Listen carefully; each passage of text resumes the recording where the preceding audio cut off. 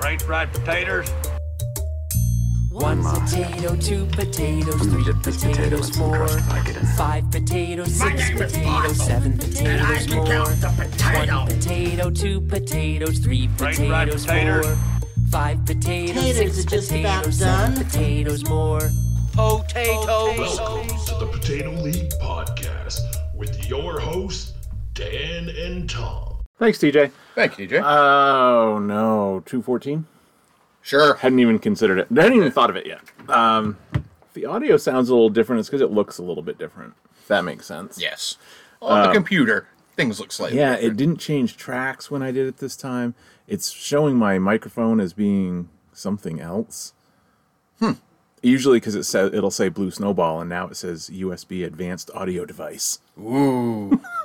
So I don't know. And it's not the laptop mic either, because that's got a different name. It was when I plugged that in. But whatever, it seems to be working. So we haven't been here in 2 weeks. No. Had our little Easter break. Right.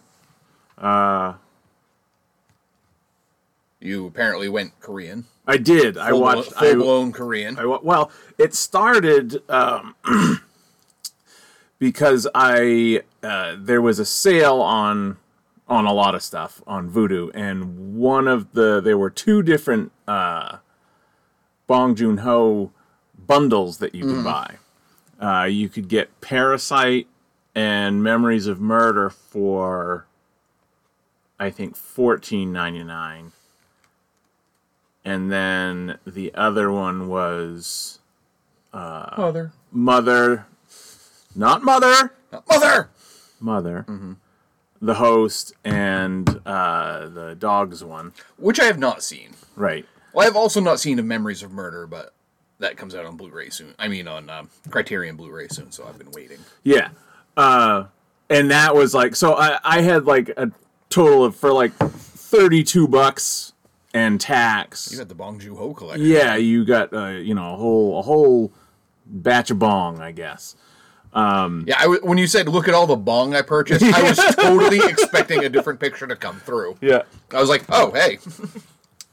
So, the only downside was you couldn't, like when you buy the bundle, it's in 1080, and so you don't, and only Parasite is available in 4K anyway, but you don't have the option of having so if I want the 4K Parasite, I have to buy it again full price, which is fucking dumb, but Yeah. whatever. So that was the only downside, and I was gonna close out my week by rewatching Parasite. I was going to because I watched 4 this week, as you said, all Korean, and I was gonna finish up Space Sweepers this morning, but I didn't. I meant to do Space Sweepers and then on Friday, and then end the week with Parasite rewatch, because one more new one bumps me back over that 70% threshold There that we you like go. so much. Yeah. Which then Parasite would rip it right down back to 69 point whatever. But if you're wondering what we're talking about, Dan and I like to try to keep our rewatch, or new watch to rewatch ratio 70-30. Yeah. And that's tracked on Letterboxd. Yeah, I came close to dipping down a little bit this week, so I made sure I threw a bunch of other ones in there. I just went. It's almost like you feel like you're you're on a diet and you do like 4 cheat days in a row. Yeah. Because for a while it was every other movie for And then me. you're And I was like, now I can watch Avengers. yeah. But I would then binge, and it was every other movie was a rewatch for a couple days, and you feel like. Feel bad. Yeah. So that's part of the reason that I've done this whole 4 in a row. Did the ones this week. Part of my goal this year, too, is to keep Sam Jackson out of the top actor list. It's hard. It's very hard. extremely hard. And it's actually a thing on one of the Twitter feeds I followed, they were talking about it. And people were throwing up their years. Yeah. And people are like, I don't even watch a lot of Marvel films. No. And he's still your top actor. Well, that's the funny thing. I haven't watched many this year. I think only 2. I think I've watched Endgame. Well, I mean, Endgame encapsulates everyone pretty much, but I've watched Endgame and Winter Soldier, and like aside from that, I still have Mark Ruffalo is still near the top. Yeah, because I mean, Sam Jackson in my truncated 2019, because I didn't start using the app until like midway through the year, Sam Jackson was 7 over Patrick Wilson, who was in 5. You can tell I started this right around Halloween, though, because that's why Patrick Wilson's in there. Is he in all the Conjuring things? The Conjurings plus the Insidious films, so... Oh, yeah. 2000. He's like a Scream king. He kind of is. But yeah, Sam Jackson the next year was in 11. De Niro was in 9. Brad Pitt was in 9. Kevin Corrigan is always an actor that pops into my tops. Yeah. And he is this year too, because he's one of those guys who's in everything. But right now, for this year, Sam Jackson is he's tied for 2. Right now, Amy Adams is the top. Again, a lot of that has to do with watching both Justice Leagues, Man of Steel, and BVS. Yeah. Because the only 2 things I've watched her in that were not part of that universe were Hillbilly Elegy and Vice. Yeah. But oh yeah, that'll like, do it. Right now, Sam Jackson, I've got it 5 films, and I've only watched 1 Marvel movie this year. Yeah. And so it's like if I hop back on that pony, he's gonna just be right all over the place. See, mine's still Michael Shannon, and then it's Benedict Wong. Nice. Only one of which was Marvel, because he's not in Winter Soldier, so it's just Endgame. But I still have Ruffalo, Tilda Swinton, but those would just be 1 and 1. Sadly, though, right now, I've got a bunch of the Twilight actors in my top. Like, I'm not going to be upset if Anna Kendrick and Robert Pattinson pop up there. There's a good... I'll see a lot of... But, like, Ashley Greene. Oh, there's your boy Shea Wiggum. Yeah. I don't even know how he got... he got there because he's in everything. Because he was in Kong Skull Island. I watched that last week. Oh, that's right. Who's Terry Notary? Who the fuck is that? That is a name I have never heard before. What's he been in? I don't know, because the fucking Android app just does this when you click on the actor names. Terry Notary. All right, I'm going to search him on mine. So, and the funny thing about this this week is there's only 3 Korean actors that are in there. Even apparently he was in Boast. Oh, he must be a stunt. He's a stunt man. But why would he be listed as a cast? Because he probably gets like 1 or 2 lines in a film. Like he's probably like Soldier, who's like, get out of here. So what's he been in? He's been in Avengers, Kong, The Hobbits, Cabin in the Woods. So what was the other thing I saw him in? He's been in Avengers, Cabin in the Woods, The Hobbit movies, Kong, Skull Island, all 3 Planet of the Apes, Hulk, Warcraft, Attack the Block, and then a bunch of... So that's... was he in Endgame or Avengers? Both. Oh, okay. He's in Infinity War and Endgame. Okay, that's what it is then. Yeah. Okay, that's what... Yeah, he's that stunt man that gets a line when something's going wrong, probably. Yeah, because like his face isn't even familiar to me. No. Although I could totally picture him in tactical gear. Oh, yeah, exactly. I bet almost everything or a black suit with something in his ear. I bet almost everything that he was in there, he played a soldier of some sort. The obvious biggest movement on my list, though, is in the director one. Bong jumped to number 1, obviously. My directors are all Zack Snyder. Only 3 directors I've watched more than twice so far, and that's Apatow, Snyder, and Michael Mann. Bunch of 2s. Whole lot of 2s. Yeah. It's not hard to watch 2 movies from one person. Well, especially this past week. I won't say I went on a Judd Apatow kick, because I only watched 2 movies. Yeah. But I watched the 2 of his I hadn't seen before. Which were? This is 40. Yeah. Which... That's fine. I'm glad I watched it after 40. Yeah? When did it come out? Like, 2011 or so. How old was I in 2011? 35-ish? Yeah. I think because I would have watched it when it came out. Yeah. Maybe I just wasn't ready for it. No, it was fine. Okay, no, that's it. It's okay, fine. Yeah. I remember it's definitely not one of his better films. It's probably towards the bottom of the list for me, but because it is a completely accurate representation of who you are when you're just turning 40. Because for those of you who haven't seen it, it's Paul Rudd and Leslie Mann. It's continuation of their characters from Knocked Up. Right. They're both like a week apart in age, so they're both turning 40 right around the same time. He started his own record label so that he could put people on his record label that he really loves. and Oh, is yeah. finding out that none of them sell Right. at all. So he's quickly losing all of his family's money. He's keeping secrets from his wife about stuff like that. There's funny bits. Like there's a bit with Viagra and, a lot of stuff with Megan Fox. Of course. Yeah, it's what you would expect from a Judd Apatow film. Yeah. It's funny. There's some drama. It'll, you feel good watching it most of the time. Yeah. And I watched Funny People for the first time. Oh, I haven't seen that. I really fucking enjoyed that. Yeah. I feel like I owe Adam Sandler an apology because he's been good in more things than I thought.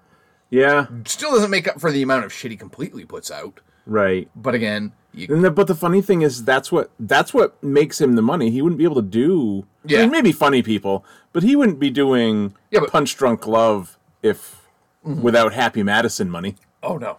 No. Yeah, and it's like, I mean, I'm pretty sure he's come out and said he pretty much just makes these movies when he wants to go on vacation. Yeah.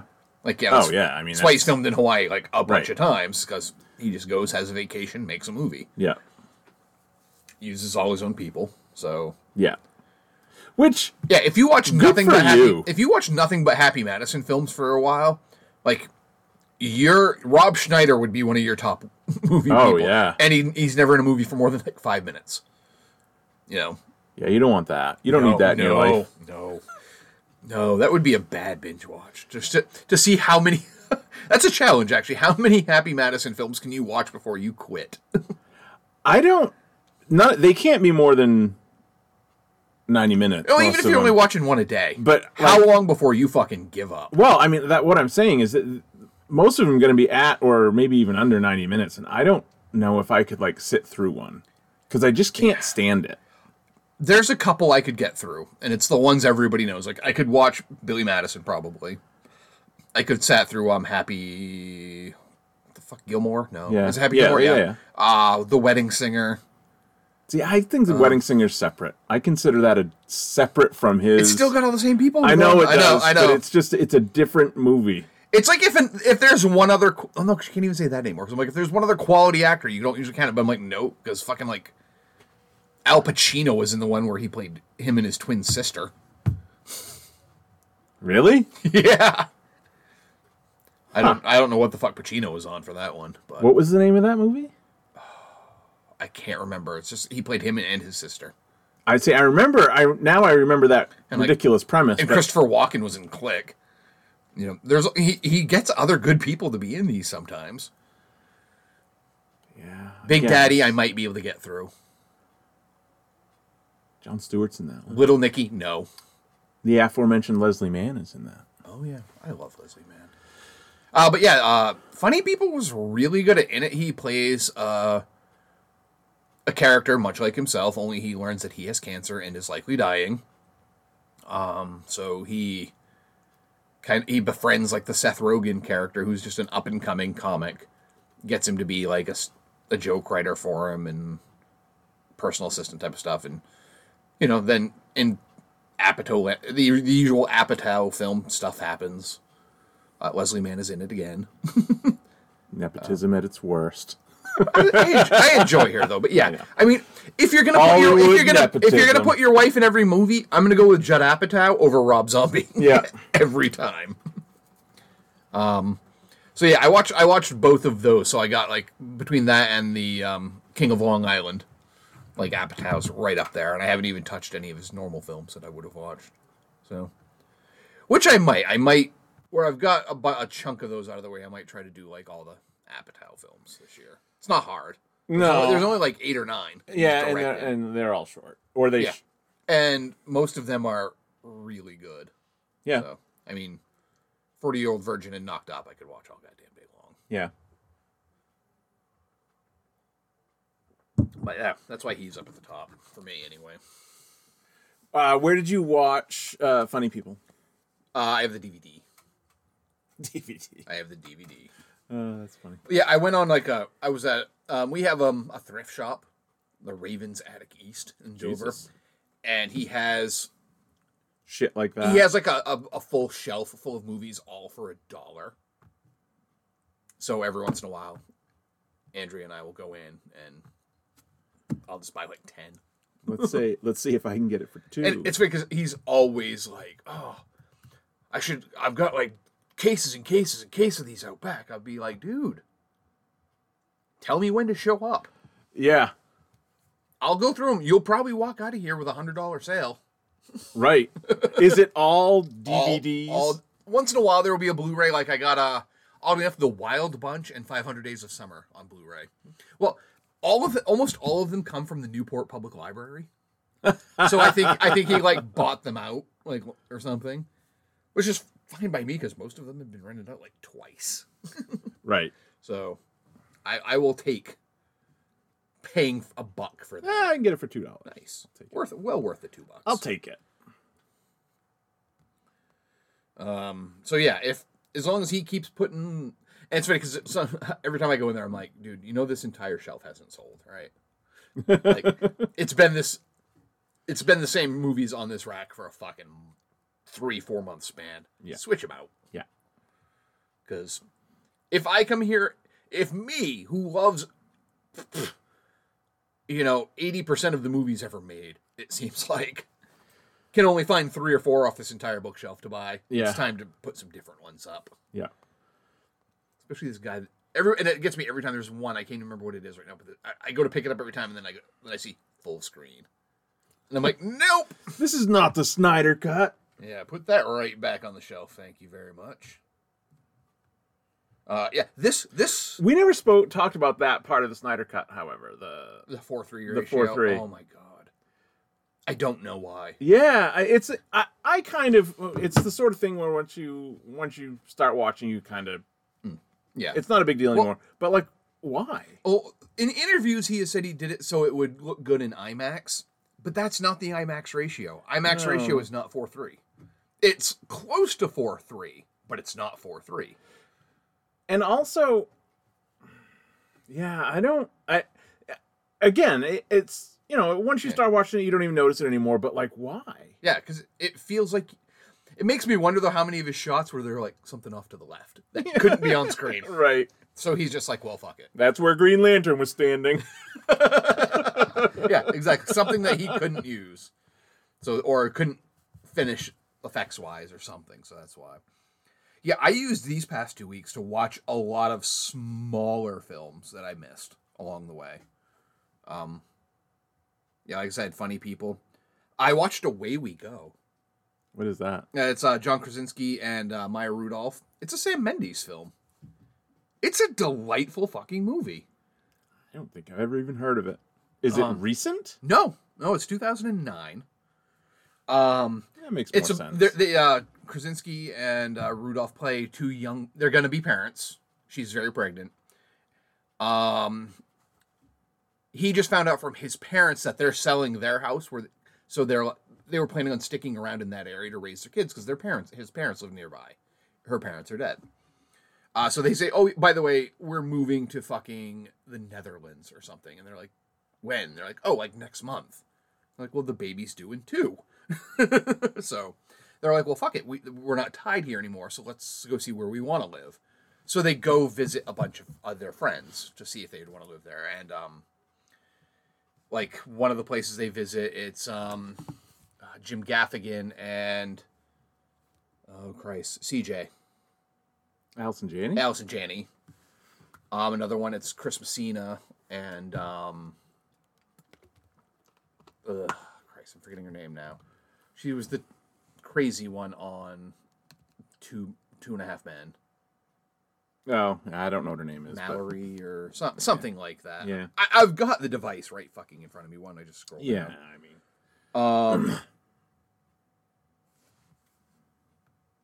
Jesus. Melanie Linsky.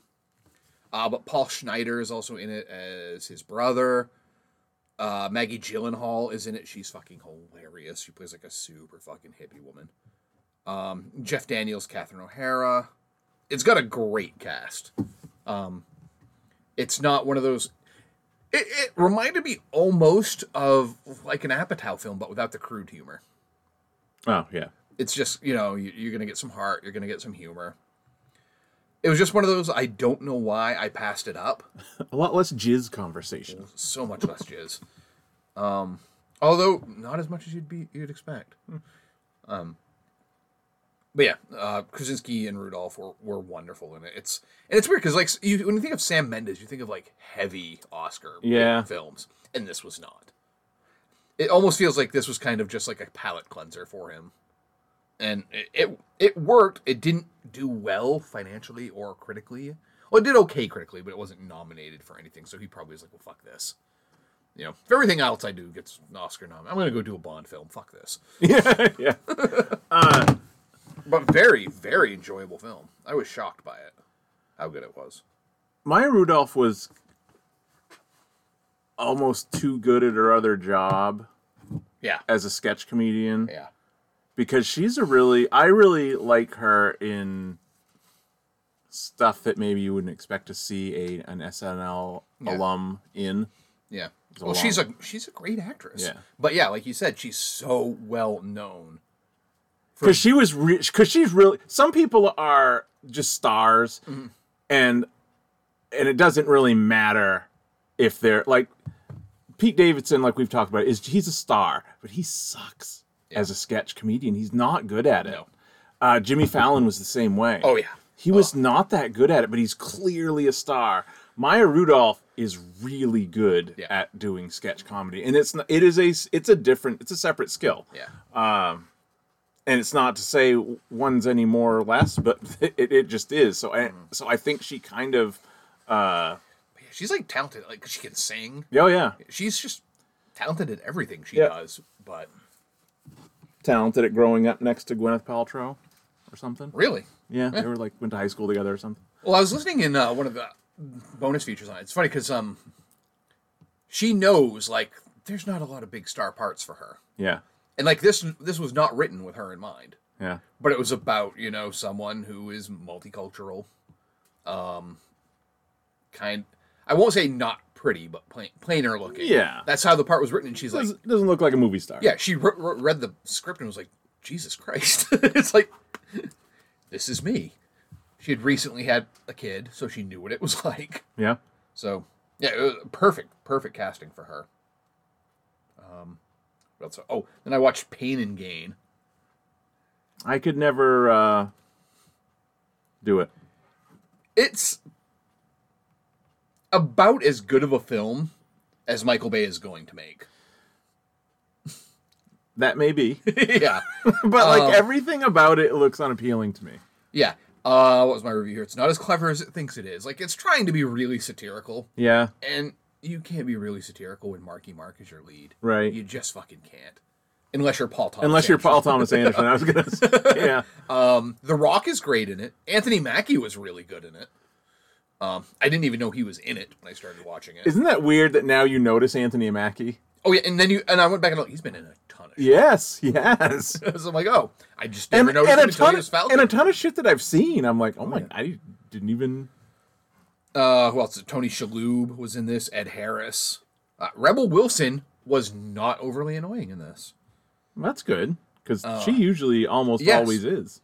I mean, it's a great cast. It's for those of you who haven't seen it, it's based on a true story. It takes place in like 1990s Miami.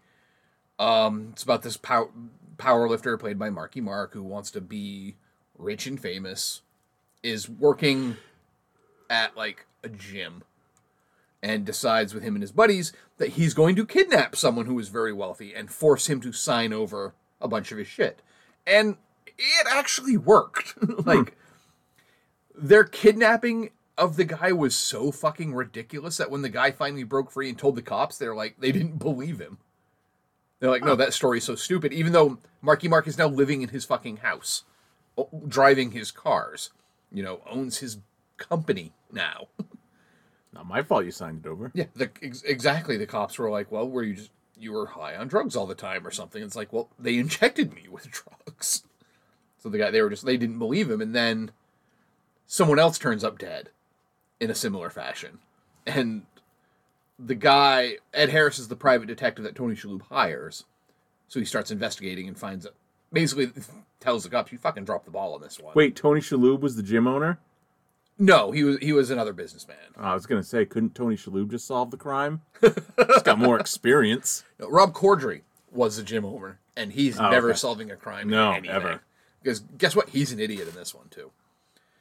But it was fun. You're there for The Rock. Yeah. The Rock is enjoyable in it, especially his character because he keeps trying to find Jesus, Yeah. all while committing this heinous shit. Lots of coke use in this, a lot of drug use. It's like the bad part of Boogie Nights when Marky Mark is high as fuck and thinks everything's a great idea. Yeah. That's this. The Alfred Molina scene is this whole movie, over and over and over again. And unfortunately, it's 2 hours and 10 minutes long. I'm out. Yeah. Out. No, thank you. It could have been if that was an hour and a half movie, I fucking would have loved it. Because it would have kept that pace wouldn't have been tiresome.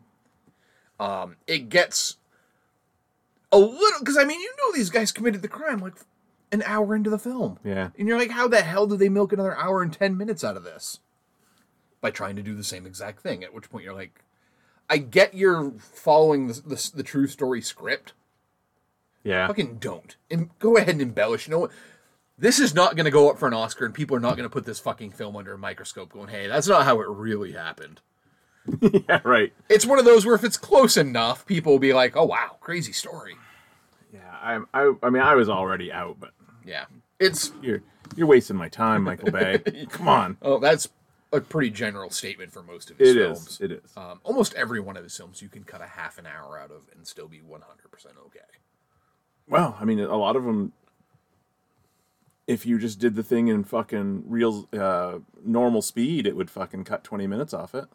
I don't think he overindulged in slow-mo No? in this one. Is that There's just not a- a whole lot of explosions. In No, there's not a lot of things flying over people. No. Very slowly. A lot of weightlifting. A lot of pumping iron and Yeah, stuff. you want but- to see Marky Mark pump some iron, then this is your movie. But glad I saw it once, Yeah. so I can say, you know what? That's probably Michael Bay's best film. I'm glad you saw it too. So you don't have. I don't have to. Should we talk about the kaiju in the room? Yeah. Which is that I don't want to go out on a limb here, but Godzilla vs. Kong was pretty fucking good. I fucking loved it. I thought it was great. Thank the kaiju gods that someone finally decided that it was okay to make them ridiculous. Yeah. Like, Skull Island is a pretty decent movie. But it takes itself so serious, Oh, yeah. and it's so dumb. And the that it's like, the Godzilla films are even worse Yeah. at taking themselves too seriously. like I just keep picturing the aforementioned Shea Wiggum, his fucking platoon style death scene in Skull Island is so stupid but it is funny. Oh yeah, when he gets, because you're like, oh, he's gonna try this, and he's holding the grenades, and then he just gets He flicks the bullets and like out. blows up like a mile away. Oh, that plan sucks, Shay. The weird thing was, it's like, it is funny that like it is sort of played for comedy, but the setup is not that at all. Yeah. You know, he's like he's obviously terrified. Like, that's not how you set up a joke. Yeah. You know, that, he's like that in other movies. That's an Oscar. That's Willem Dafoe dying in exactly. Platoon. Yeah. That is the fucking napalm run. Yeah. I mean, it's very clear that that's where this was from. Yeah. But like, yeah, you it's got to be one thing or the other. Yeah. You can't make it that deadly serious a setup and then have it end with a joke. But Kind of worked. but it kind of did. worked. But like, Godzilla vs. Kong knows that it's ridiculous.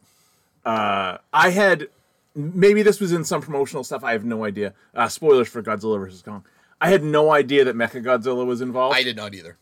And when I saw it, I just looked at Robin and I was like, yes, this is what all the other ones should have been. Yep. This is fucking nuts. Yep. And for once, a director decided, you know what? These fights don't have to take place in smoke. Right. Yeah. Because it was But they do need to take place in neon. But it looked phenomenal. It did. It looked so good. Like, that was the first time where I'm like, that Godzilla film looks phenomenal. Because the other two Godzilla films in the Monster Universe, fights either took place in the cloudy sky or where everything's on fucking fire, and I get it. During a storm out to sea. During a storm out to sea, and I get it. They're like, well, if you're viewing the fight from the ground, it's gonna be, the sky will be obscured with dust. Yes, you're right. So move the camera about fucking 200 meters into the sky, Right, and watch this shit happen. We have that technology. These things are fake. Yeah, You know, this is all happening in a computer. You can put the yeah. camera where the fuck you want. and they got rid. I mean, the King of Monsters and Godzilla were so self-serious at times. Like, let's just watch Kyle Chandler fucking stare at the. That yeah, He had a moment of it in this, but that was it. most of It wasn't my, a half an hour of Kyle Chandler going, what are we going to do? Had I taken notes, one of them would have been, there's a lot less humans staring up in this movie. Yeah. Like, way less. I think they got the message. You don't that- have Aaron Taylor Johnson being my gosh. forlorn like you did in the first one. I could have done... I was excited. I also didn't know that David Tyree Henry was in this. Mm-hmm. But that was the worst part of the whole fucking movie. I want those... yeah, because I'm like, I love him. Yeah. I love Millie Bobby Brown. Yeah. And I love Julian, yeah, whatever yeah. his name is, the kid from Deadpool. Yeah. Love them. Could have taken all three of them out and not noticed. Could have removed that entire stuff. And I get Yeah. it. You're like, okay, well, you want to have Godzilla have some human moments too. No, I don't. I have a hard time, believing that this is a huge fucking corporation Yeah. with all this secret shit. Yeah. One of their employees podcasts about it. Although this does... I can't say that I loved that I loved how bananas and stupid it is on one hand, and then complain about this because it is ridiculous. I'm okay with the monster shit being bananas. They just walk right in and do whatever they want. They walk right in, get on a super secret fucking train that takes them to fucking Japan Yeah, underground. yeah. Again, where it's not ever monitored. That's the thing. Nothing is monitored in this place. There's very little They security. are in a thing with And nothing's locked. top secret, like baby kaijus. Yeah, And there's nothing monitoring these. Not even a camera in each one. right. Why wouldn't they have a camera? If you're Nothing in the hallway. nothing in the hallway, nothing ever.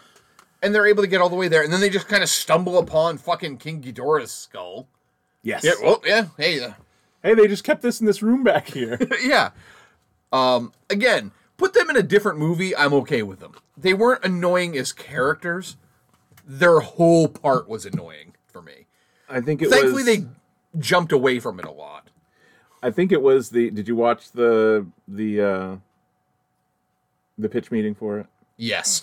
I think it was him that mentioned like it basically turns into a Scooby-Doo episode. Oh, yeah. Very Like- much so. Like how the fuck are they just waltzing in? This room is open. Whatever they need to find is right in front of them. Yep. Is in the first. It's Yeah. silly. But man, like you said, and maybe it's a product of like the first Godzilla movie was 2014, which is at this point a lot of tech ago. Yeah. So maybe it's just now they can because this movie looks great. Oh, yeah. It looked great. Like Kong looks great. Their facial expressions, even fucking Godzilla, that time he like looks directly at the camera and smiles. Yeah. I'm like, that looks fucking good. Yeah.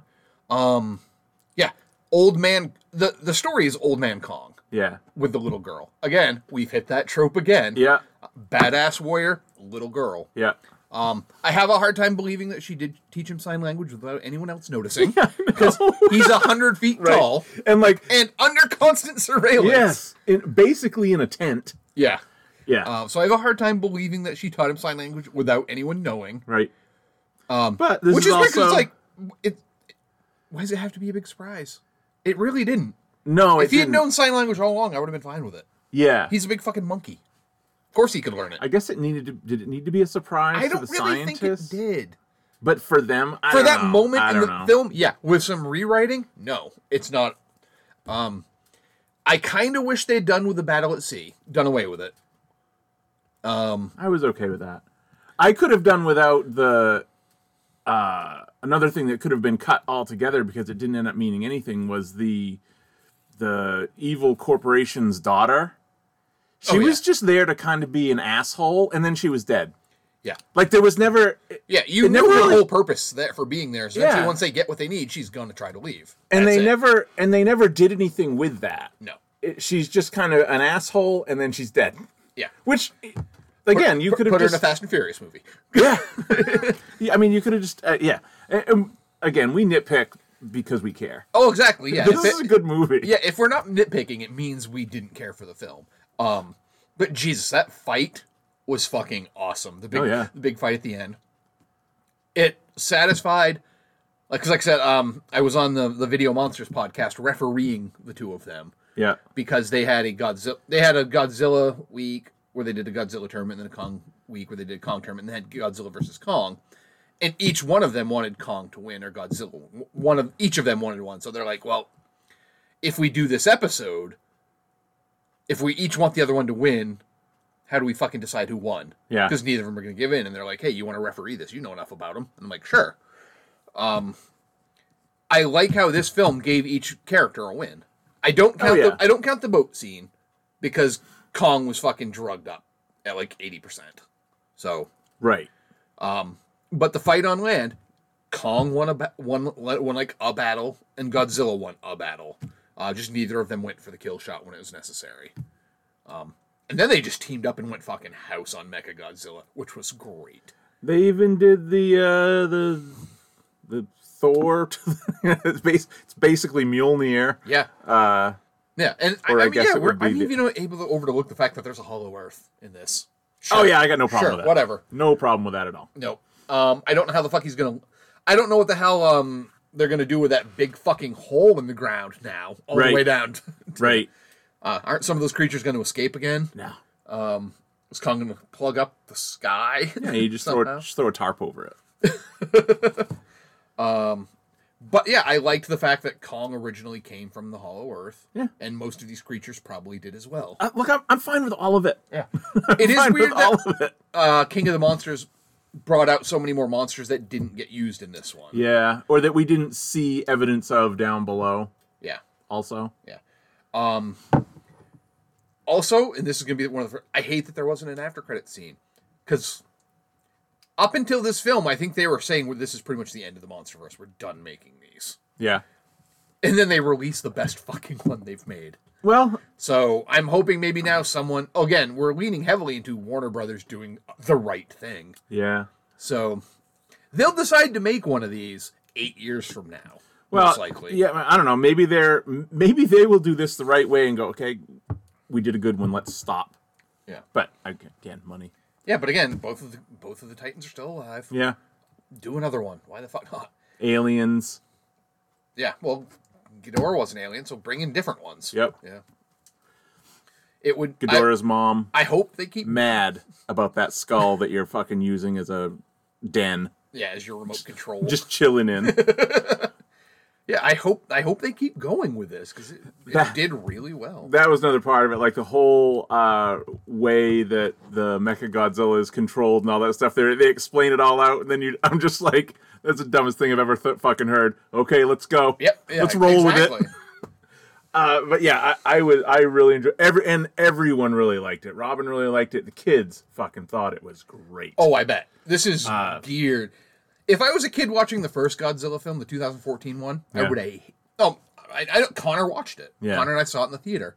I mean, he was 14 or so at the time, but he had Yeah. already seen... He loved Godzilla. Yeah. And he was kind of like, that was kind of dull. Yeah. You don't see much of Godzilla at all.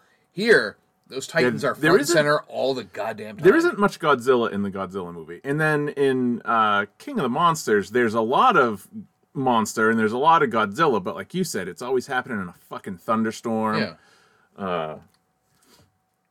And that movie's not bad. We haven't watched that one. We watched Skull Island and then we went right to Godzilla vs. Kong. I gave the kids a choice on that Friday night. It's, if you guys want to watch the one right before this, we can, because we had watched Skull Island the day before. But I did. I watched King of the Monsters like 2 days prior. Everyone was unanimous to just go straight to the new one. I mean, so it's done almost 300 million worldwide. Really? In the pandemic. Good. It's by far the most successful pandemic film.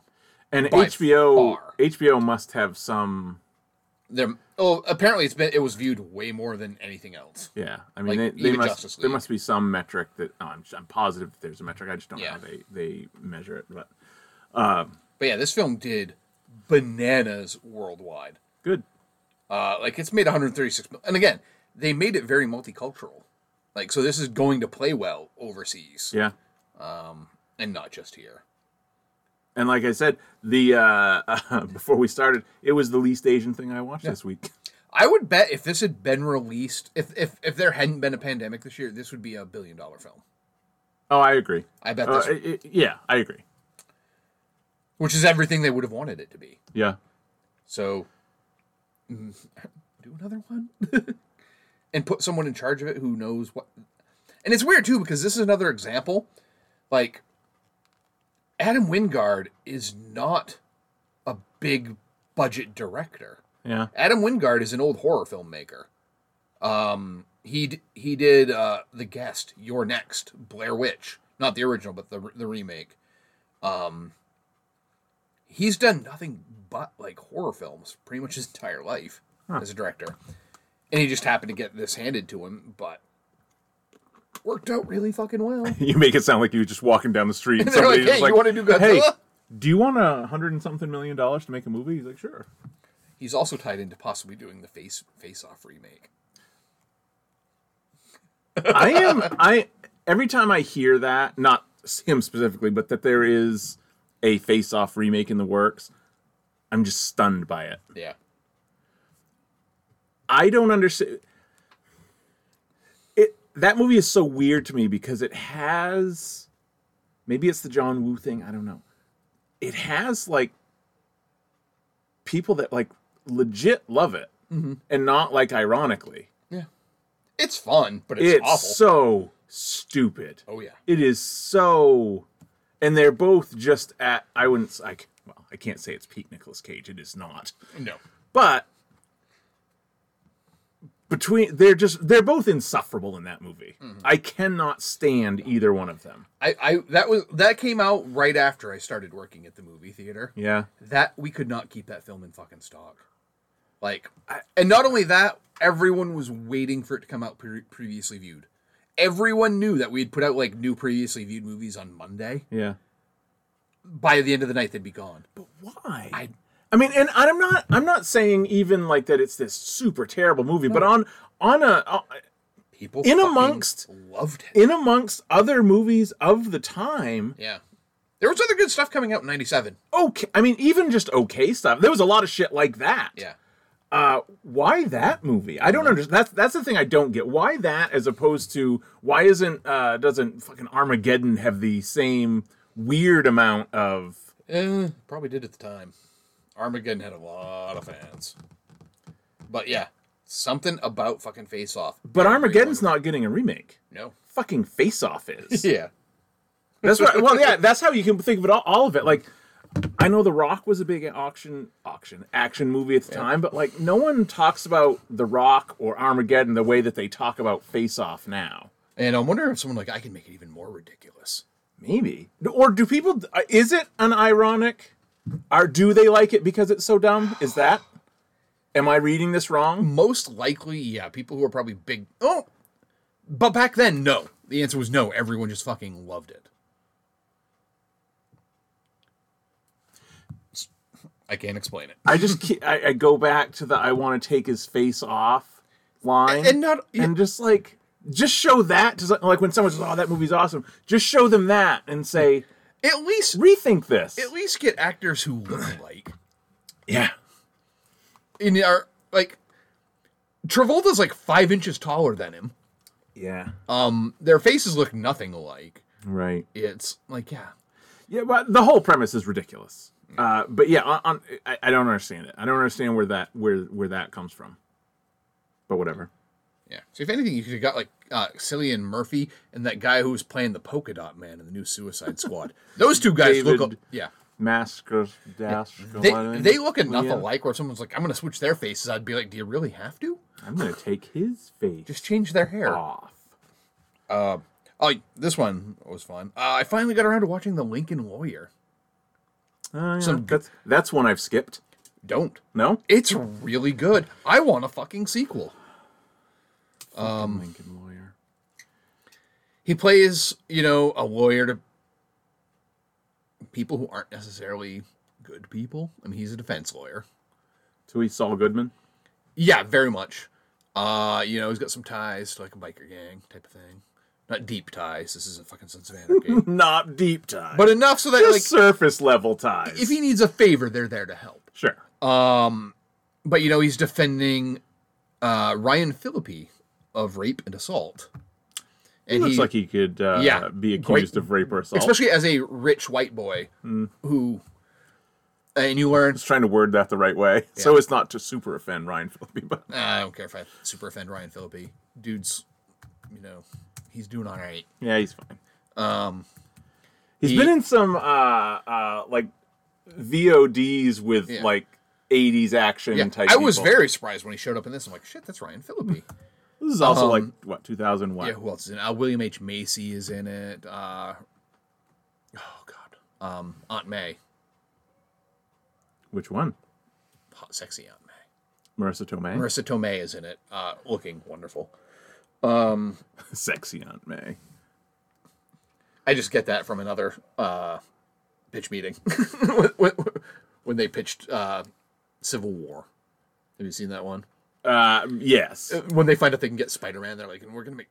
What's two words you think of when you think of Aunt May? And he's like, sexy babe. And he's like, Aunt May? I think he's a sex symbol. Sex symbol, yeah, something like that, yeah. But no, I was very... It's a legal thriller Grisham type of thing, but it's better than the Grisham films were at that time. I really enjoyed it. I just bought it for $2.11. I want another one. Like, I can see how this kind of kick-started the reconnaissance. What year did you say it was? 2011. 11? Yeah. That's funny. Well, and then I watched Bombshell. That's another one. I just don't think I can do it. It's good. Yeah, I'm sure it is. It's good. Charlize Theron is excellent in it. Yeah. Margot Robbie. It's, how did I put it? Every amazing Hollywood actress is in this movie. The only part where the film, it needs to have a little more bite to it. It was directed by Jay Roach, who I just don't think was the guy for it. Did it need Adam McKay? It needs that. Yeah. Like, you compare this, because it's something that, like, was going on. Yeah. You're like, oh, what, Rupert Murdoch's bad? Roger Ailes is an awful human being? No! Yeah. It needed more cynicism. Yeah, because no one watching this movie is going to be shocked by it. Yeah. Like, wait a second. Yeah, but I mean, you've got Charlize Theron, Nicole Kidman, Margot Robbie, Allison Janney, Kate McKinnon, Connie Britton, and then just like a bunch of smaller, like, oh, that woman is in it. But it's just a great film. It's not one that's gonna need a rewatch for me anyway. Glad I watched it. Understand why it got the accolades it did. Right. Wished it had been a bit sharper. Yeah. But it was good. I gave it a 4. Because that's streaming, that's on Amazon? I think it was HBO Max I watched it on. Yeah. No, I watched it on Hulu. Okay, that's where I'm seeing it. Because I see it all the time. Yeah. It's always on what to watch next stuff, but I never do. And I also exposed Andrea to Mandy. She picked that as one she wanted to watch. And then she picked it? She picked it. She saw a trailer for it on something else. Sure. We were watching an A24 film. Yeah. And then like a whole bunch of trailers came on and she's like, I want to watch that. I want to watch that. Yeah. I want to watch that. So we did. We watched It Comes at Night, Mandy. I can't remember what the other one we watched was from that. Something. Oh, I didn't record that. I forgot to record that in here. I have to remember. Killing of a Sacred Deer. We also watched. But yeah. I thought I saw that on your list. No, Killing of a Sacred Deer is not listed. Then where the hell did I see that this week? I don't know. But yeah, Mandy was exactly what you thought you'd think it would be from. She loved it. And she's like, this is one of the most insane things I've ever seen. And I'm like, yes. I remember being just straight confused. Oh, yeah. Like, what the hell is going on here? And at the end, I just still didn't know what happened. Yeah, after watching that and Killing of a Sacred Deer on like back-to-back nights, especially with Killing of a Sacred Deer, she's like, why are they talking like this? I'm like, that's what they do. Because like we watched We both watched The Lobster together, so she knows Yorgos Lanthimos has a style. Yeah. So that was helpful. So you've watched Lobster recently? Yes, we watched them both recently. But Jesus, what a fun! I would what a watch fucked up Lobster film. again. But yeah, Mandy was fun to watch. Sadly, Willy's Wonderland does not come out until this week. Because if it had come out last week, we were going to watch that back to back. And I'm like, oh, what a great double feature that would be. You could have just saved Mandy. We could have. I think we thought of it like halfway through Mandy. Yeah. All right, put that back a few days. I can't remember exactly which day, so we'll put it down as the 7th. Let's assume it was the 7th. What else you got? Another one that I missed that I finally got around to. Big fan. Oh yeah, the Patton Oswalt film where he plays a New York Giants fan who like. Well, it's funny because the whole film is the tension between Philly fans and New York fans. Oh, it is. Yeah. Christ, what's his name? Michael Rappaport plays a guy named Philadelphia Phil. Who? Because he like Patton Oswalt plays the type of character you expect him to. Not a successful man. Lives in his mother's house. Bit of a sad sack. Works at an underground parking garage. He can't even get a gig at an above ground parking garage. He's below ground. But his life is spent with him and Kevin Corrigan, basically going to Giants games. They live for Giants. He's calling into the radio shows all the time. Eventually, one night out, they're pumping gas, and they see like the all-star linebacker for the Giants at a gas station. They follow him to a club. Things get a bit weird, and the guy beats the ever-loving shit out of him. Cool. At the time that this happens, the Giants are like 7-2 and on their way to win the division. But because of this incident, the guy gets suspended. The Giants start losing. The cops keep pressing him for information about what happened, and he decides he's not going to tell them anything because he wants him back on the field. Wants him instead of getting and his brother's like a Jersey lawyer. Instead of getting like a multi-million-dollar settlement and putting this guy behind bars, he decides, no, I want him on the field so the Giants can win. Yeah. So while it's not the greatest film, but it was enjoyable. I certainly liked watching Patton Oswalt. I'll watch in almost anything except The King of Queens. Oh yeah. What was the tone? Black comedy, kind of. Yeah. Okay. Some black comedy with some sad sackedness. Yeah. It sounds like it'd be tough to pull off. It is. Tone. It is. The tone is at certain points you're just like, okay, I completely understand him. I'm a sports fan. I get it. Yeah. But at the other time, it's like, that dude beat the ever-loving Jesus out of you and put you in the hospital for 6 days. Yeah. You've now got, like, headaches all the time because he fucking walloped on you. Like, I don't... Yeah. I get that you're a Giants fan, but Yeah. fuck. Yeah. And then it kind of... Have you heard about this? No. Movie? Okay. And then for a while, you almost think it's going to go Taxi Driver. But That's what it sounds like. It doesn't. Yeah. So it's like... Go one way or the other.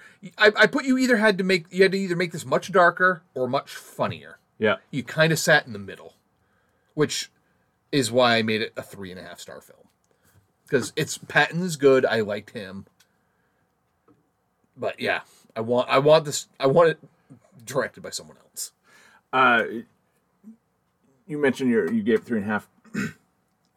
I am feeling trapped by my rating system. I feel like I should have set my my meh rating as a 2.5, which is like right in the middle, because I feel like everything I watch is a 3.5 or a 4. Yeah, like everything, because I have trapped myself into this way of rating them that like the ratings have kind of lost meaning. Yeah, I thankfully watched a god awful film last night. So you got to give it something a 1 or something. I got to give something a 1.5. So I'm like, okay, because I was in everything was a 3.5 to a 4 for like 2-week span. It seemed like I'm like, I get it because I'm not going to watch movies that are awful, right? Yeah, and the one that was awful last night, I hoped was good. It was by the guy who did The Descent and Dog Soldiers, Neil Marshall, directed a ton of the best episodes of Game of Thrones. He did like the Battle of the Bastards. Yeah. The Battle of Helm's Deep. no. Like the first big battle is the Battle of Season 2. I think that's what it was called historically too. Was the Battle of Season 2? Battle of I think that's Season what they 2. called it in the books. Pretty much any time there was a big battle episode, was him. they brought him in. Yeah. So he's good. He can do something. But the one I watched last night, The Reckoning, was straight fucking garbage. Maybe It's- that was the reckoning. Was that it's straight garbage. Well, it could have been so good because it takes place in England during the 1600s. It's about this woman who is accused of being a witch during the time of the plague. Okay. Rife with story. Sure. And it is the most paint-by-numbers thing I've ever watched. Like, it's one of those films where every line of dialogue, you know what's coming next. Yeah. Every single beat of that story. Nothing comes as a surprise. The actress also co-wrote it and produced it. She sucks. She reminds me a lot of Rosamund Pike, only with zero talent or charisma. Yeah. And the entire time I'm watching, I'm like, how did this fucking movie get made? So I did a little digging. Apparently, they're now married, her and the director. Oh. Well, good for them. When they made this, she had recently come out as having sex with a bunch of like executives, and they ended up losing their jobs, and people were blaming her for it. Oh, okay. So there was a witch hunt for her. So she was getting like crucified in the press. So they decided to write a movie about an actual witch hunt. Oh my god. Yes, and this film was like we're being persecuted, blah, blah, blah, you're all off with us. And I'm like, well, they're going to persecute you for this now, too. Because this sucks. Yeah. I started out, like, first like half hour, I'm like, this is probably a 3. Then, like, every 15 minutes, it's like, It just drops. it's just dropping. And I'm like, this might get all the way to a fucking 1. Because just, like, everything about it, like, she's way too pretty and looks too good on screen to be alive in that time. Yeah. Right. Because she's always clean. Yeah. There are, like, and I swear to God, no joke, there's, like, 7 glamour shots of her ass in this film. her bare ass. No other nudity in the film whatsoever except for her ass. So I'm it's like, just there. yeah, I'm like, she just wants to show off her ass on a big screen. That's all she's doing. We're doing a lot of crunches. Nothing about this film was good.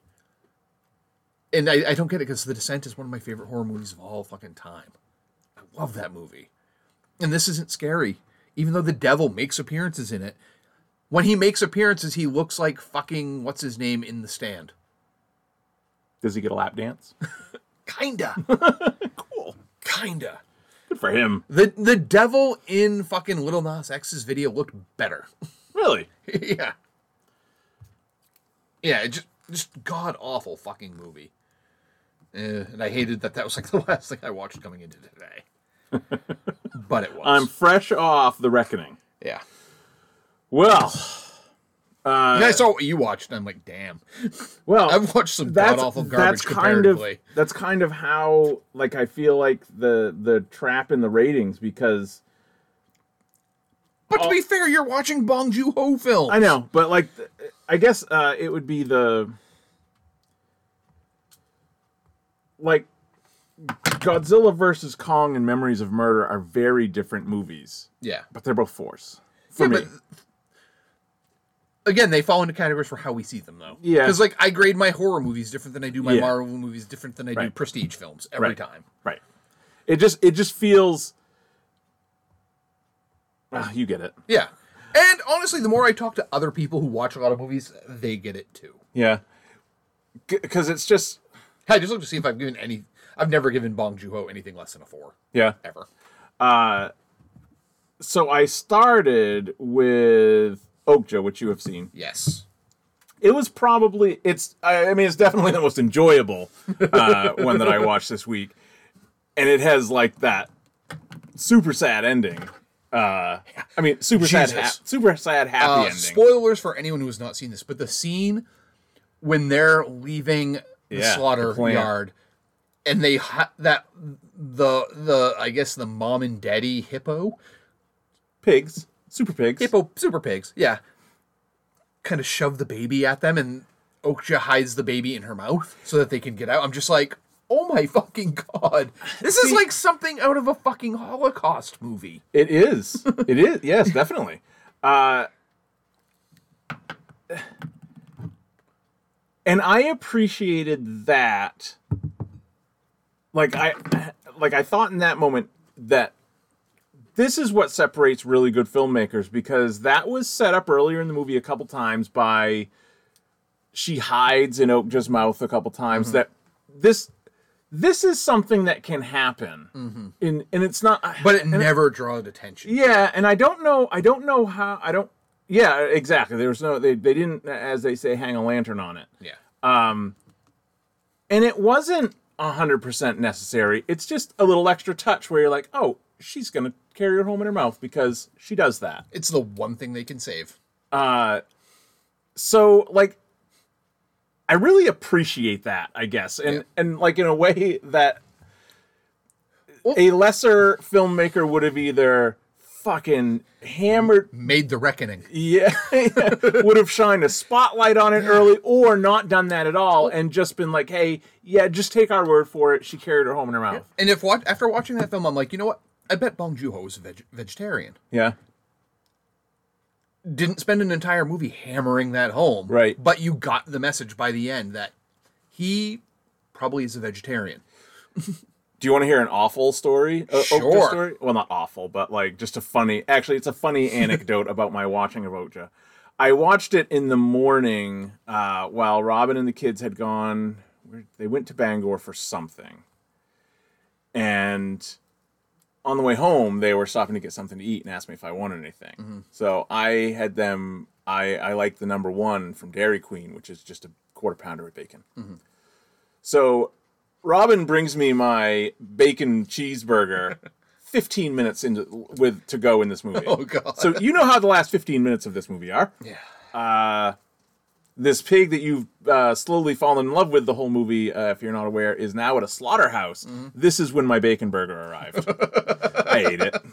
Yeah. But I just thought it was funny because I was just sitting there going, oh, man. Still, though, it really shows his skill of a filmmaker that he can have a scene that affecting. Yeah. And then earlier in the film, there's a scene where Okja uses poop as a defense. Yes. Straight up poop Which jokes. is also set up. Yeah. It's the first time you see Oak just shooting poop is not when she's shooting poop at the bad guy. If you haven't seen Okja, Yeah. It seems really weird, but have no idea what we're talking Yeah. about. But see this fucking movie. it wasn't a clear setup. It was the first time you see the way that Okja poops. It's like, oh, this is how they feed the fish. Mm-hmm. Because this is how they get such big fish in that pond, is that they've been eating this super pig poop. Mm-hmm. And then it was used later. Yeah. Like stuff like that. I really appreciate shit like that. It's like you thought about your script, didn't Yes, exactly. My God, you wrote a scene with the other scenes in mind. you? You did a second pass at this. Oh my God, and again, we don't watch bad movies on purpose, but even like good movies that I might even rate very close to Okja they're just not as good. They're not as well crafted, and it kind of gets frustrating for the other one. Like for example. Godzilla vs. Kong would never think to do anything like the last two examples we just used. Wouldn't even consider it. Doesn't need to. Yeah, no. You see Kong do something, it's because it looked cool right now. That's why we did it. Yep. But overall, Okja was the most enjoyable of the ones obviously, when you hear about the rest of them. Fucking Paul Dano. Yeah. That movie is like perfect Yep. Paul Dano right there. He's an actor that when he is used right, I fucking love him. Yeah. Yeah, he's so good at that. He's absolutely wonderful. And Jake Gyllenhaal doing whatever the fuck Jake Gyllenhaal was doing in that. That was I wondered how much of that was a choice, where he has this very TV personality voice when he's on camera, but when he's not, he's this squeaky, weaselly little Yeah. dipshit. Yeah. I loved that. Again, And I love that Bong Joon-ho allowed him to just be like, make that choice. Yeah. Like, no, go weird with it.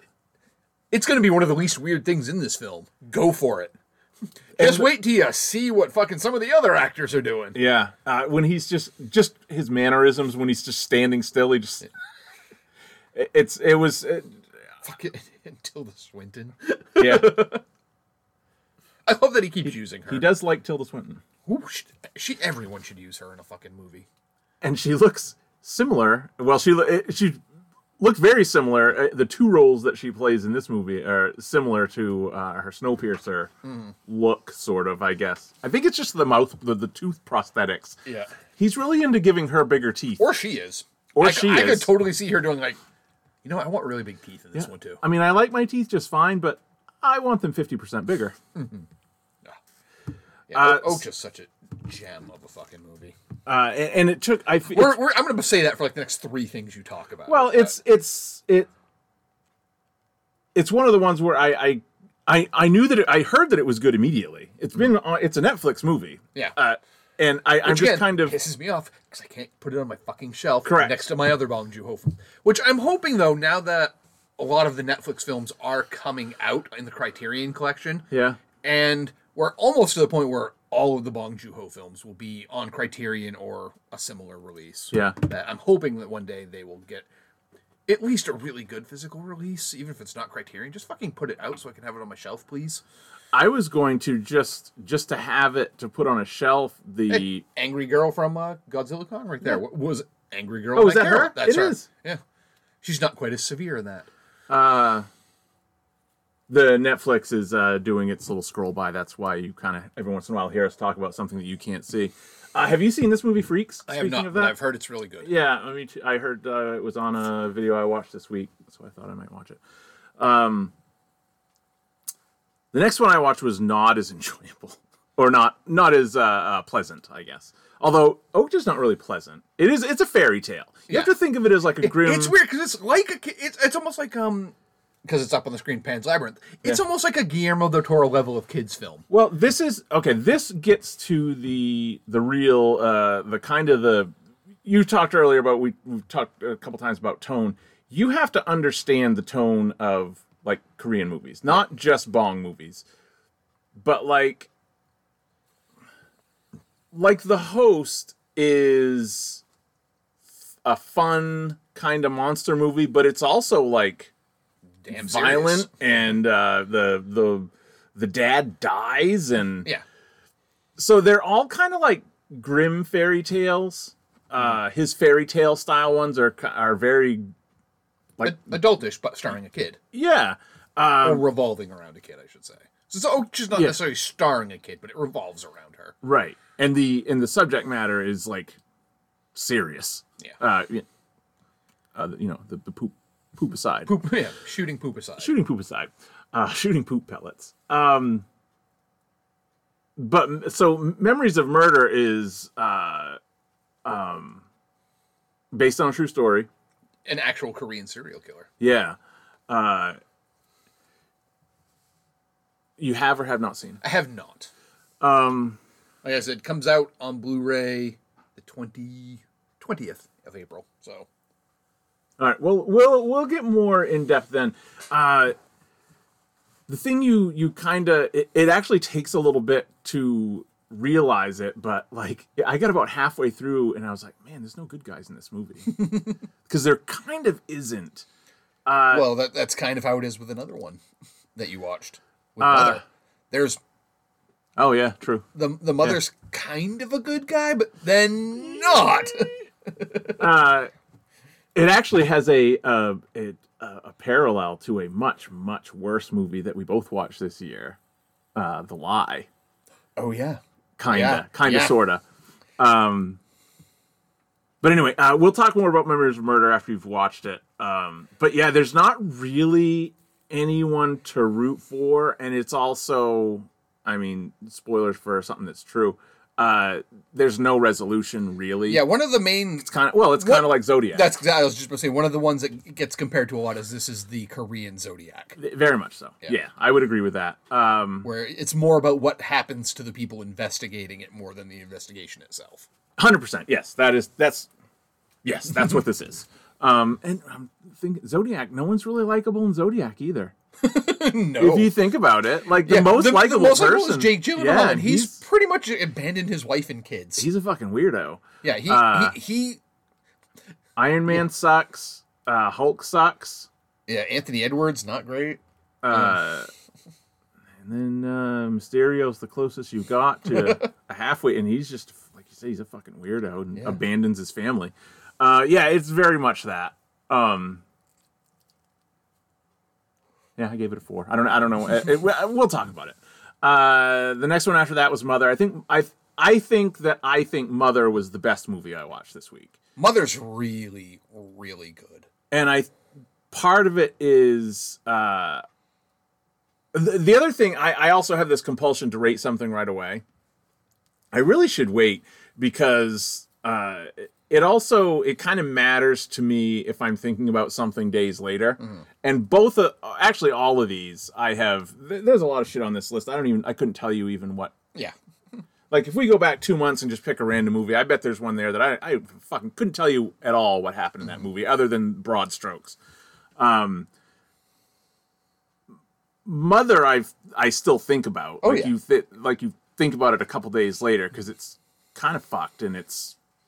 Yeah, I mean, the main story is there's a young man who... mental retardation there. 70 IQ. Who they believe commits a heinous crime. And his mother goes about proving he's innocent. Or attempting to prove that he's innocent. That's the overarching plot of the movie. There's a lot more at play. Yeah. As with most of his films, there's stuff involving class. There's stuff involving poverty. And just, where you draw the line at what is right, what is wrong. And it thoroughly explores how far you're willing to go. Well, and when it's your kid, does it even matter if they did it or not? Yeah. To you. Mm-hmm. Even if you knew your kid was... And I'm not going to say... Not spoiling it for one way or the other. Even if you find out your kid is guilty, are you still going to do everything you can to keep them out of jail? Yeah, because part of the story here is that she doesn't know. Yeah. Because she knows his... mental deficiency. He's 27 years old. He still lives with his mother. They still sleep in the same bed, and he's very much a not child. like a weird psycho kind of way. No, but just because they're so poor, that's what they have. He's very much a child. Yeah. But he also has adult friends who convince him to do shit, take advantage of him, and and he feels like they treat him like an adult, and they kind of do, but he's their mascot more than anything else. That they can get to do dumb shit. Right. And you don't know as the viewer, and more importantly, this is another thing that, again, I appreciate, it seems like recently I've watched a lot of movies where the audience knows, other people in the movie know, but the protagonist doesn't know, whatever the thing is of the plot. And we have to watch them trying to figure it out, even though we already know. That's frustrating, and it's kind of annoying. Yeah. In this case, none of us know. Yeah, and it's not like he did anything crazy to make us not know. Right. He never showed the actual crime being committed. Yeah, he shows the night that it happens, Yeah. and then it's the next morning. Yeah. Guess so what? You don't show the crime, the doubt's going to be there for everybody. Yeah. Crazy. So she doesn't, and really... It's also, he doesn't even, part of him, because he doesn't understand the stakes fully, he kind of wants the street cred. Yeah. Because there's a part of him that's like, yeah, I fucking killed her. Yeah. But he doesn't. Yeah, he doesn't grasp the severity of what he's saying. Yeah. Like, I'm going to go to jail for the rest of my life because I admitted that? That's not crass. He's getting attention for this, and he's thinking it's going to make him, but like... You're being accused of murdering a teenage girl, dude. Come on. No one in the movie is sure until near the end what exactly happened. Mother was the best movie I watched this week. I really liked it. I don't know that I'll ever watch it again. I feel like it's the sort of thing when I get far enough away from it, I will. Yeah. but it's the one where right after you're kind of tired and you're like, oh my god, I couldn't do that again if I tried. Speaking of it, kind of along, it reminded me of the length. I have found that it must be a thing because it's not just happens to be all the movies I'm picking. Korean movies are between 2 hours and 10 minutes and 2 hours and 30 minutes. Yeah. Like every single one of them. Yep. Every one of them. It's fine, but you start to get into. Yeah, it's funny because I remember the first time I watched The Wailing, I was like, this seems long. Then I'm Yeah. like, nope, this is right on the money for what they all are. Every Bong movie is 2 hours and 10 minutes to 2 hours and 25 minutes. The last one I watched, which is by far the darkest one you watched. yeah, I love that movie. I watched I Saw the Devil. That was it was. Did I tell this? I know I didn't. I couldn't have because I don't think I'd bought it yet. I went looking for it, and because I'd heard about. I mean, it's from 2010. It's the same guy who directed Old Boy. And Yeah. The Vengeance trilogy. Of which Mr. Vengeance is free on Vudu, but Lady Vengeance is not. Love it when they do that. Which is I have them all on Region B, but that'll play in here. Yeah. So anyway, but I Saw the Devil was also free on Vudu, and I felt like that doesn't seem right because usually you watch trash movies for free on Vudu. You shouldn't have this on there. I shouldn't have ads, so I bought it. Yeah. I was able to get it for $2 because it's old enough. You don't want ads interrupting that. No, and it was Because of course they would have come at the worst possible spots. Yeah, it's old enough, and it's popular enough in America that it was on the disc to digital, so I was able to get it for $2. I don't know. What do you say? What do you even say? Well, I mean, it's a police procedural, sorta, kinda. It's a revenge flick, without a doubt. Basically, a man whose wife is his wife, right? Because I haven't seen it in like 4 years. Fiance Yes. Was murdered by a serial killer. Correct.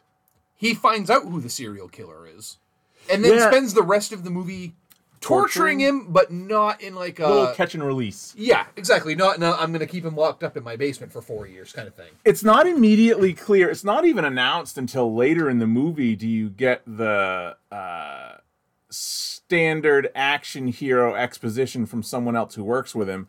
But you don't even know what this guy is. You just know he's some sort of maybe law enforcement type thing. Because the first time you see him, he's in a suit and he's got a thing in his ear. And he's saying he has to go to work and he's clearly very important or whatnot. And he's on the phone with his fiancée right before she gets murdered. And it turns out that he's this Jason Bourne type dude. Yeah. But it is odd you don't get that little exposition dump until later because the thing that confused me was that his future father-in-law was the chief of police. Mm-hmm. So I guess I just assumed that he was also a police officer, which he isn't. No.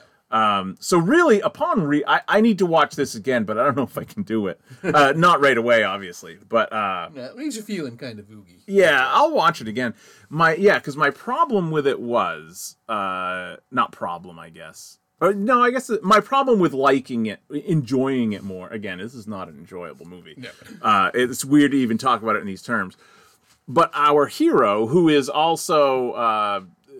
You may remember him from G.I. Joe Retaliation as Storm Shadow. Oh, that's right. He was Storm Shadow. He was Storm Shadow, and he was also he was the Korean guy on Magnificent the Denzel Washington and Chris. Was that Magnificent Seven? Dirty Dozen. Whatever. What was the one with? I think it was Magnificent Seven with Chris Pratt and. Jeez, I forgot he was in that. I didn't even realize that was him. That's him. Yeah, Magnificent Seven. He was also in apparently Terminator Genesis. Okay. You gave that 2 stars by the looks of it. Another one that he was in that is on my Korean list is The Good, the Bad, the Weird. Yep. Have you seen that? I have not. But I've heard wonderful things about that. Yeah. That one and Men from Nowhere I've heard nothing but good things about. Those are ones on my Korean watch list right now. So he basically, exactly like you said, he finds out very quickly who the murderer is, and it's so this is very much not it's very much not Mother, where you're trying to find out who committed the crime immediately, and him tracking down the killer is just like, okay, I guess he found him. Yeah, I mean, because that's really as simple as it is. He gets a list of suspects, and then he just kind of goes and beats the shit out of all of them until he finds his wife's his fiance's engagement ring at this guy's murder dungeon. So there's no mystery to solve or him discovering anything. It is a straight revenge flick, because then, like you said, he keeps beating the shit out of him, maiming him in some way, and then leaving him alive. Yeah. Usually he drops him off somewhere in the middle of nowhere, like he fucking full on gauges his fucking his hamstring, his Achilles, and does he cut something off? Does he cut fingers off or something? I can't remember now. There was so much dismembering. He fucks with that dude. Yeah. Oh, and again, like you said, it's not like little just, I found you, now I'm going to cut you on the face to give you a scar. Oh, it's brutal. He fucking tortures this guy. The thing that made it tough was like, I know you're getting your revenge, but he did rape that girl after you let him go. Yeah. I don't know, man. Yeah. Again, I don't know if I can. There is no good guy. I don't know if I can be on your side here. There isn't a good guy. Because even if that didn't happen, the guy that he's torturing is a serial killer. But does that make your continued torture okay? I mean, he rapes that woman at the clinic right after he lets him go, and you're kind of responsible. You are 100%. This is the Batman Joker. This argument, is 100% your fault. Yeah, like every time Batman releases the Joker, he's kind of responsible for. Yeah. Well, not releasing, but every time they put him in Arkham, instead of just Batman straight fucking killing him, he's responsible for everything the Joker does after. I think after he gets released, he commits 2 more murders, another rape, and a very violent beating on the old man. Now, the other thing that's like, I don't even know if it was explained, because the other part about watching films not in English is you spend a lot of time reading. You have to pick and choose in some places. And like we were talking about before we started, you kind of get into a groove of it with the language and the way that kind of people's cadences and the way people talk.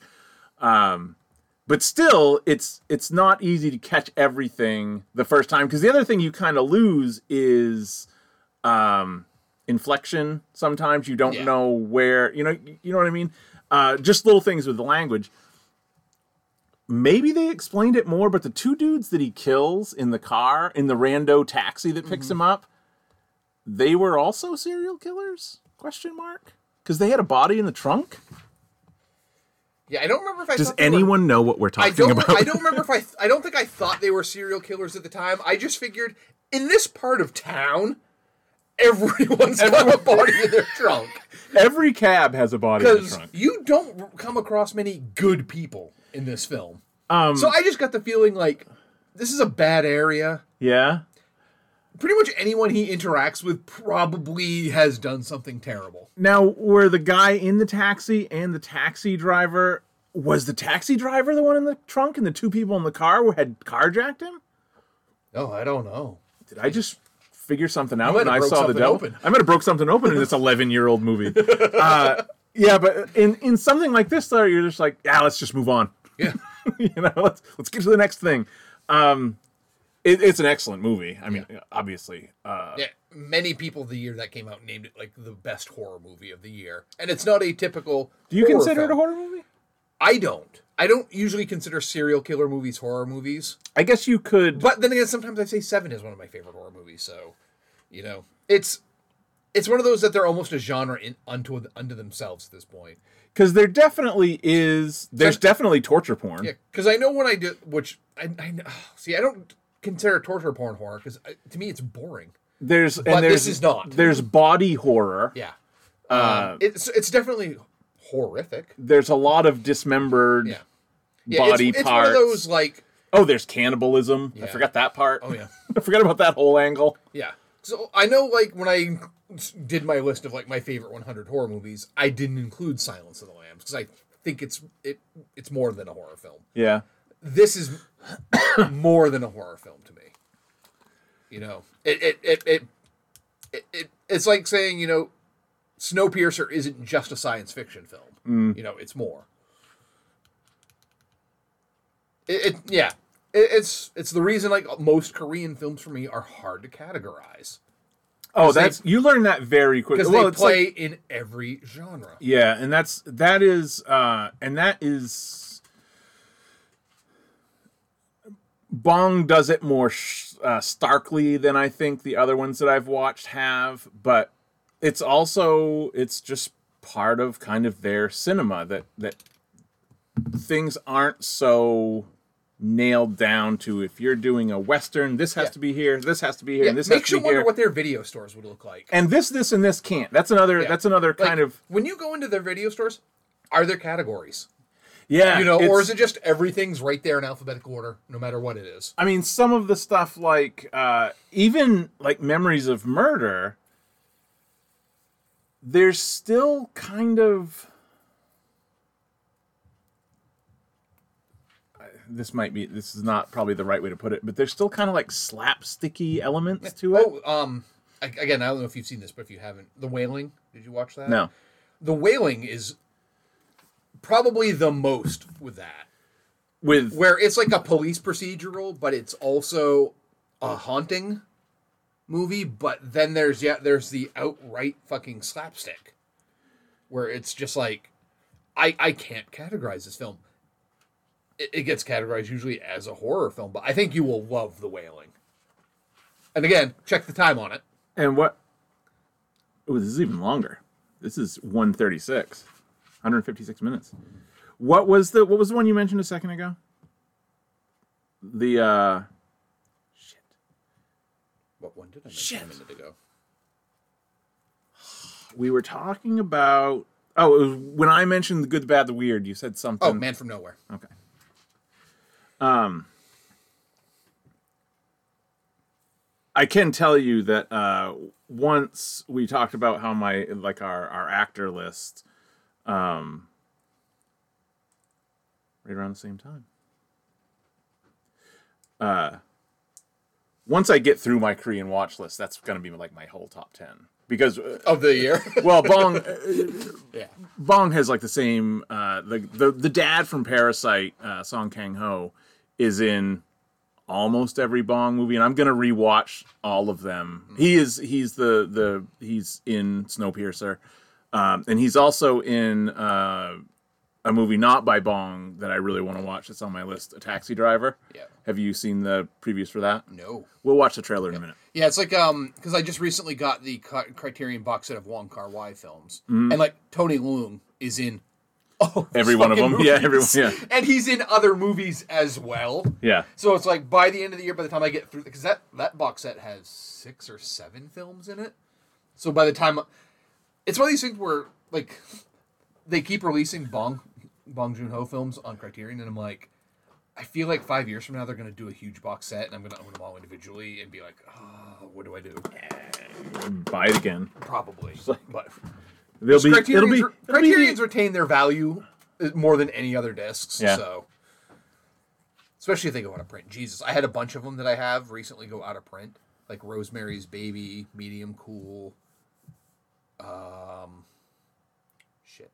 couple other ones anyway, that went out of print, and immediately they like went up on eBay to like $80 to $120 a disc.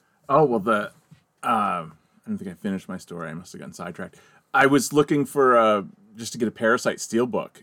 Oh, Jesus. Yeah. And that was at fucking Best Buy. Yeah. Like the American Parasite Steelbook. That wasn't even like a Mondo release on Steelbook. It's like $37 on eBay. And the one that I want that has the cool cover with the stairs going both ways is like $65. Yep. Damn it. Yeah. When shit goes out of print, it goes out of Yeah. worse than any other collector's thing that I've ever seen. I don't even when stuff care goes if I out have of the print. disc. I just want the case. Yeah. I just want the The case. case is very cool. Yeah. I do that a lot of times too, where I'm like, I like this artwork better than the other artwork, so I'm going to get Yeah. Because I don't give a fuck if something is steelbook or not. To me, rarely ever have I ever dropped something and gone, thank fucking God that was in a steelbook. I might have broken that. There would have been otherwise. blue plastic everywhere. Yeah. But they often, and again, sometimes this is the exact opposite, where sometimes the steelbook is god awful ugly. Yeah. So I'm like, Yeah, I don't care if this becomes more valuable. It's hideous. Yeah. But if it's got a better cover, I'll buy it. Like, I think, grab that old boy. I think the old boy that I ended up with is not the cover art that I like. Let me see. Yeah, no, it's not. No, it's not him walking down the street. Yeah, I don't like that. Nice But version B, though. So this played all right on your... Yeah. Okay, yeah, then I'll have to bring over my Vengeance trilogy, because it'll probably play then. yeah, it was just that was all I could get. But Yeah. it's not. I was like, God damn it! I want the other cover art. Yeah, the other cover is so much better. But those ones, yeah. Those DVDs and Blu-rays are expensive as fuck. Yeah, whatever. I was thinking maybe it won't be a steelbook though, but I feel like Parasite could be $5.99 4K at Black Friday. Oh, it will be. I can feel that. And even though I own the Criterion disc, Yeah. when that comes out that cheap on 4K, I'll buy it because the Criterion is not 4K. Criterion. Oh, it's not? Criterion doesn't do 4K. What a bunch of pretentious pricks. They'll have 4K transfers, Yeah. down to 2K, but they've never released a 4K disc. Huh. A lot of Arrow, a lot of the boutique labels, like Arrow, just started doing 4K. I won't feel bad paying like $4 for a 4K Parasite because I bought that bundle for Memories of Murder. Yeah. Because I was basically getting Parasite free. Yeah. Because Memories of Murder was going to be $15. The barking dogs don't bite or whatever. Yeah. Because that was his first film. It was Right. on the Criterion channel like 2 months ago, and Do things leave? Yeah, they leave the Criterion channel all the time. Oh, that sucks. Yeah. I thought it was kind of like a Netflixy thing, and you got it. Even the ones that are in Okay. the Criterion collection, they'll rotate through. Oh, that was one of the other ones. Harold and Maude. Harold and Maude went out of print, and luckily Andrea got it for me for Valentine's Day. And it went out of print 2 weeks later, and that thing's like $100 now. Wow. But what was I saying? Yeah, they'll especially the films that they don't own. It'll be on for 2 or 3 months, and then it'll rotate out. I guess I assumed once something was kind of Criterion Collection that it just was. No, because it's like any other thing. A lot of the stuff that recently went out of print were all from the same studio. Yeah. It's Paramount. They were Paramount films. So Paramount wanted to put them on their own network, so they didn't renew their license. Huh. Yeah, there is a lot of stuff on the Criterion Collection that are produced by what's called the Janus Collection, Janus. Like Janice from the Muppets. Yes, those will probably forever be Criterion films. Yeah. But there are other ones that are on there, for like Armageddon and The Rock, that have never been re-released. They're on there once, and that was it. But yeah, the channel, they had all of Bong Joon-ho's films Yeah. for 1 month, Yeah. so you could watch them all in the here. I'll pull up my app right now because this will be exciting for everyone at home. Well, while you're doing that, then I will. What about The Chaser? Have you heard of The Chaser? I have seen that cover. Okay. Yes. So yes, I have. That's supposedly pretty good. How about? Well, The Soul is a Chinese movie. That's new this year. It's going to be on Netflix at the end of the month. What about The Quiet Family? No. This is from '98. I have heard of is it The Shoplifters? Shoplifters? The Quiet Family is from the same guy that did I Saw the Devil. Here's a good example. Right now they have a collection called Black Westerns that you can Okay. watch. It's got Duel at Diablo, The Learning Tree, El Condor, Black Rodeo, Buck and the Preacher, The Legend of Black Charlie, Rosewood, Buffalo Soldiers. Oh, it's already gone off there. Because Posse was on here, the Mario Van Peebles. Yeah. But it's now gone from there. So it's they'll have these collections that they'll put up that stay on there for a little while and then are gone again. And they do it a lot with directed by Bertrand Travanny. I have no idea what he's directed. but they'll put up a bunch of his films. And then after 2 months, they'll go away. Some come back again, some don't. So, unfortunately, with the Bong Joon-ho ones, like all-time favorites, those are probably almost always going to be on there. Yeah. Yeah. With the Bong Joon-ho film, it was like, oh, it leaves tomorrow. Yeah. And I didn't have time to watch it, so I have yet to see the dogs one. You know the dog Dogs one. barking dogs don't bite. Dogs bite stuff, and sometimes they don't. But like, yeah, here's one who's going to be on here forever, probably. Toshiro Mifune Turns 100. He was in almost every fucking samurai film. Yeah. So, and he was in a lot of Akira Kurosawa films. So his film collection on here is about fucking 30 films. But that's what the Criterion is good for. What I tend to do with this collection is I'll binge for like a week and watch a bunch of stuff on nothing but that. Oh, what's on there? Man from Nowhere is on Amazon. Ooh. I love how this is just pretty much turned into us adding stuff to our... Well, hey, that's what people tune in for. Yeah. I say as I just go right back to what I was doing. The Wailing, that was the other one. Oh, the other thing that the Criterion Channel does often, they'll do like a release double features. Like the one they released for this weekend, because they release a new one every weekend. Yep. This weekend, it's Shaft and Shaft's Big Score. Okay. You know, I never watched the new Shaft. Did you watch I have not either. You can actually, because you don't want to add an unnecessary Samuel L. Jackson to your list.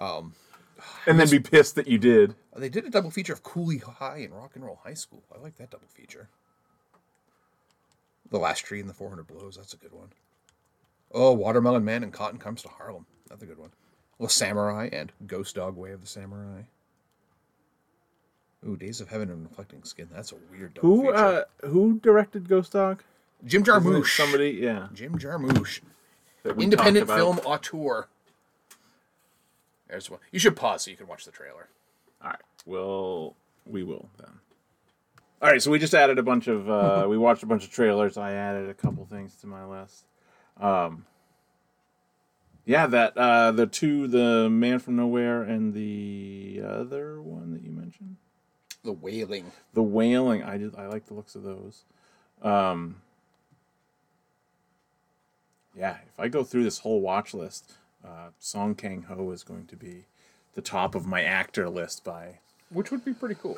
I like it when unexpected people pop to the top of your list. Well, the thing that has been unexpected is kind of Korean character actors are higher on my list than like some of the people that have been the stars of these movies. Because like Song Kang-ho specifically, I feel like I've watched a bunch of his movies just because but he's not on the top of my list this year because of stuff that I'd seen before, because he's in Parasite, he's in Snowpiercer, and one other one that I'd seen. I've actually only watched 2 of his movies this year, but we just watched the trailer to Taxi Driver, A Taxi Driver, which is him minus Bong, and then the one that we just watched was the Drug King, which is also him not in a Bong movie. But yeah, you definitely start to, and also I was reading this in another an article, and I agree 100%. I don't want to make it sound like we're saying that Korean movies are a genre in and of themselves. That would be reductive. Yeah. It's just they're much more available now, and they have this robust film history, especially in the last 20 years, where... Yes, the tone is different because they are a film industry in and of themselves. So they do have what they have in common is they're not tied to a specific genre the way that like American movies slot themselves into, which is fine. But we don't want to say like all of these movies are air quote Korean movies. They are Korean movies, but they are very different. There's like the like from the look of Drug King. Yeah, that would be a thriller. Yeah, in America, like I commented, it looks like the South Korean version of Blow. Yeah, which I'm gonna bet it's probably a little better than that, just because Blow was average at best. But Nowhere Man looks like John Wick. Yeah. Maybe. Yeah. The Taxi Driver is very much a period political drama / comedy. Yeah. Well, that's the thing. When we say that they're tough to categorize, it's because we are used to American films being, if it's a thriller, you're going to get this moment, this moment, this moment, this Right. moment. And you're not going to get this and this. And Yeah, this. they will put those moments in there. Yes. So, yes, it's still a political thriller, Yeah. but there might be a wacky sex romp for 5 minutes in the middle of it, Where you're like, I wasn't expecting that. Right. Yeah. And this is not to say that, like, American thrillers don't have, especially if they've got a charming leading actor or actress, they won't have bits of comedy, but, like, it's kind of different comedy. Yeah. And yeah, what was the trailer we were watching that all of a sudden in the middle of it was just kind of a jaunty... The musical choices are always Man from interesting, Nowhere, too. where all of a sudden, there's like a pop hit in it. Yeah. It's one of the reasons why in the mid-90s, Tarantino stood out. Yeah. Because he... You'd get these quirky 70s songs Yeah, during these bloodbaths. He's very much a he loves fucking Hong Kong flicks. Yeah. And they do a lot of the similar things where this is a straight up revenge flick, but you're going to get this little story in there that is not. It's why, like, in the middle of Pulp Fiction, you get the fucking Christopher Walken watch scene. Yeah. Doesn't really belong in that movie, but it does. Yeah. So, and that's why he seemed so refreshing to American audiences when he came. He was doing stuff that other countries have been doing. Yeah. And he saw them because he happened to work at a video store when he was writing films. And So- it can be done wrong. Oh, yes. Like- as many of the post-Tarantino Like- stuff that came out showed. A lot of stuff we talk about, like, it can be done wrong. But yeah, as long as you're open to that, and look, I know a lot of people don't like subtitles. We've talked before. I cannot watch stuff that's dubbed. Like, I have a hard time with it, even though I guess a lot of I know Darren Van Dam, the Flick Connection guy, that I get a lot of my movie recommendations from. He's been very into Spanish language, Spain Spanish, like gangster movies, and he'll give you the pluses and minuses of dubbing versus subtitles on each one, and he says the same thing we do. He doesn't like dubbing, but a lot of times the dubbing is pretty good in the Spanish ones. What I do with the first time I watch a film, I'll always watch it subtitled. Yeah. Like, probably like the second or third time I watched Old Boy, I watched it dubbed. How was that? Off-putting, Yeah. but when it's you can then watch the actors' performances a little more, Right. Because your eyes aren't shifting constantly downward to read what's going on. So I wonder if you could ever. I think I did the same thing with The Raid too, Yeah. because The Raid there's so much action that if you look down for half a second, you're missing something cool. But with The Raid, there's not a lot of dialogue you need to be keeping track of. So yeah, usually if That's the I difference rewatch there. a film on the second or third time, I will watch it with the dubbing just so I can watch the performance. But yeah, again, it's off-putting to me. I wonder if I'm sure the technology could exist, and I wonder how it would look if it doesn't have to be speech bubble style, but if the captions were near the character. Do you know what I mean? Yeah. Instead of, like you said, you're shifting your eyes up and down. If the caption was like near the head of the person talking, Well, I remember would that be weird? yes. Yes, it would. That's a terrible idea. Years ago, when I worked at KB Toys, I had an employee who taught herself Japanese so she could read manga in its original language. Okay. Which again, I thought was weird. Yeah. Well. But the more and more I watch Korean cinema, part of me is like, shit, maybe I should just learn Korean. And then I don't have to worry about this. Well, that's the other part of it is that, like, seeing something in Spanish, their sentence structure and the way they talk, and like even down they're to still, like, they're Latin based. yeah, you're still, there are little idioms that still make sense. When you read Korean, sometimes it's like, oh, that doesn't even say, but that you just have to understand that that's the way the language is spoken. Like, there isn't a direct translation for that. So yeah, it does look weird. Yeah. That is an odd sounding sentence. And also, just culturally, Like, especially you see it a lot in Memories of Murder, they just hit each other all the time. Like, hey, stop slapping each other. And they're kind of mean to each other. Yeah. Like, especially, and that's also, and again, I don't want to be reductive. Culturally, like, it's okay for your boss to smack you because he's an elder and he is to be respected, and he can just slap you in the fucking face. Yeah.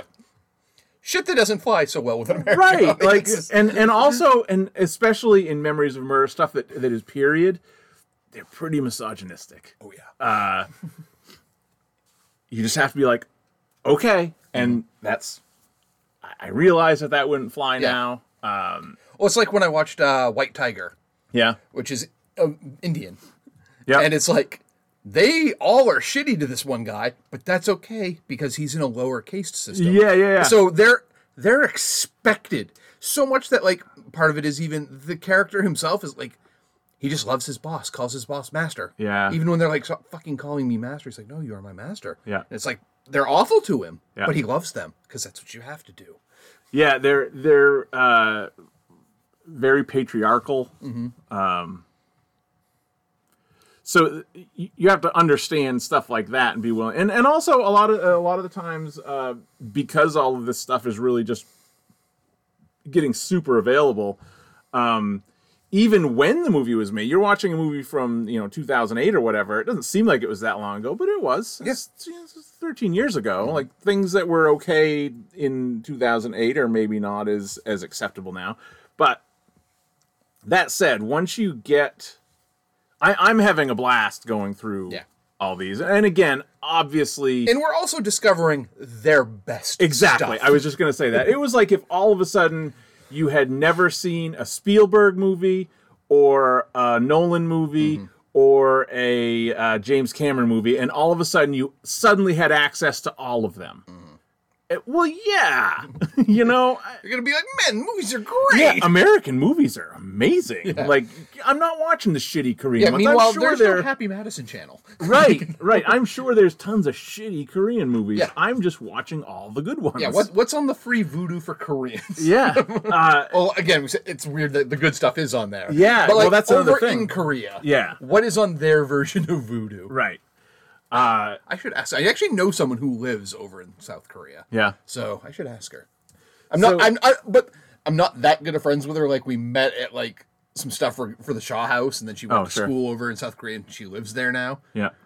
So if I just kind of texted her out of the blue, be like, "Hey, Yeah. what are your movies like over there?" She'd probably be like, "What? Fuck off. I haven't talked to you in 5 years, and this is what you text me about?" You want me to help you get off on your little fetish? Your little... yeah, so, but I see, well, I mean, we just evidenced it here. There's no end in sight of, I've got decades of stuff to go through, so, like, it's gonna... I mean, clearly starting in as Bong as your entry point is good and bad, because, like, this is the best stuff you're gonna see. It's making me think now, because when I worked at KB Toys, we were directly across the hall from Spencer Gift, and there was this guy Brandon that I knew.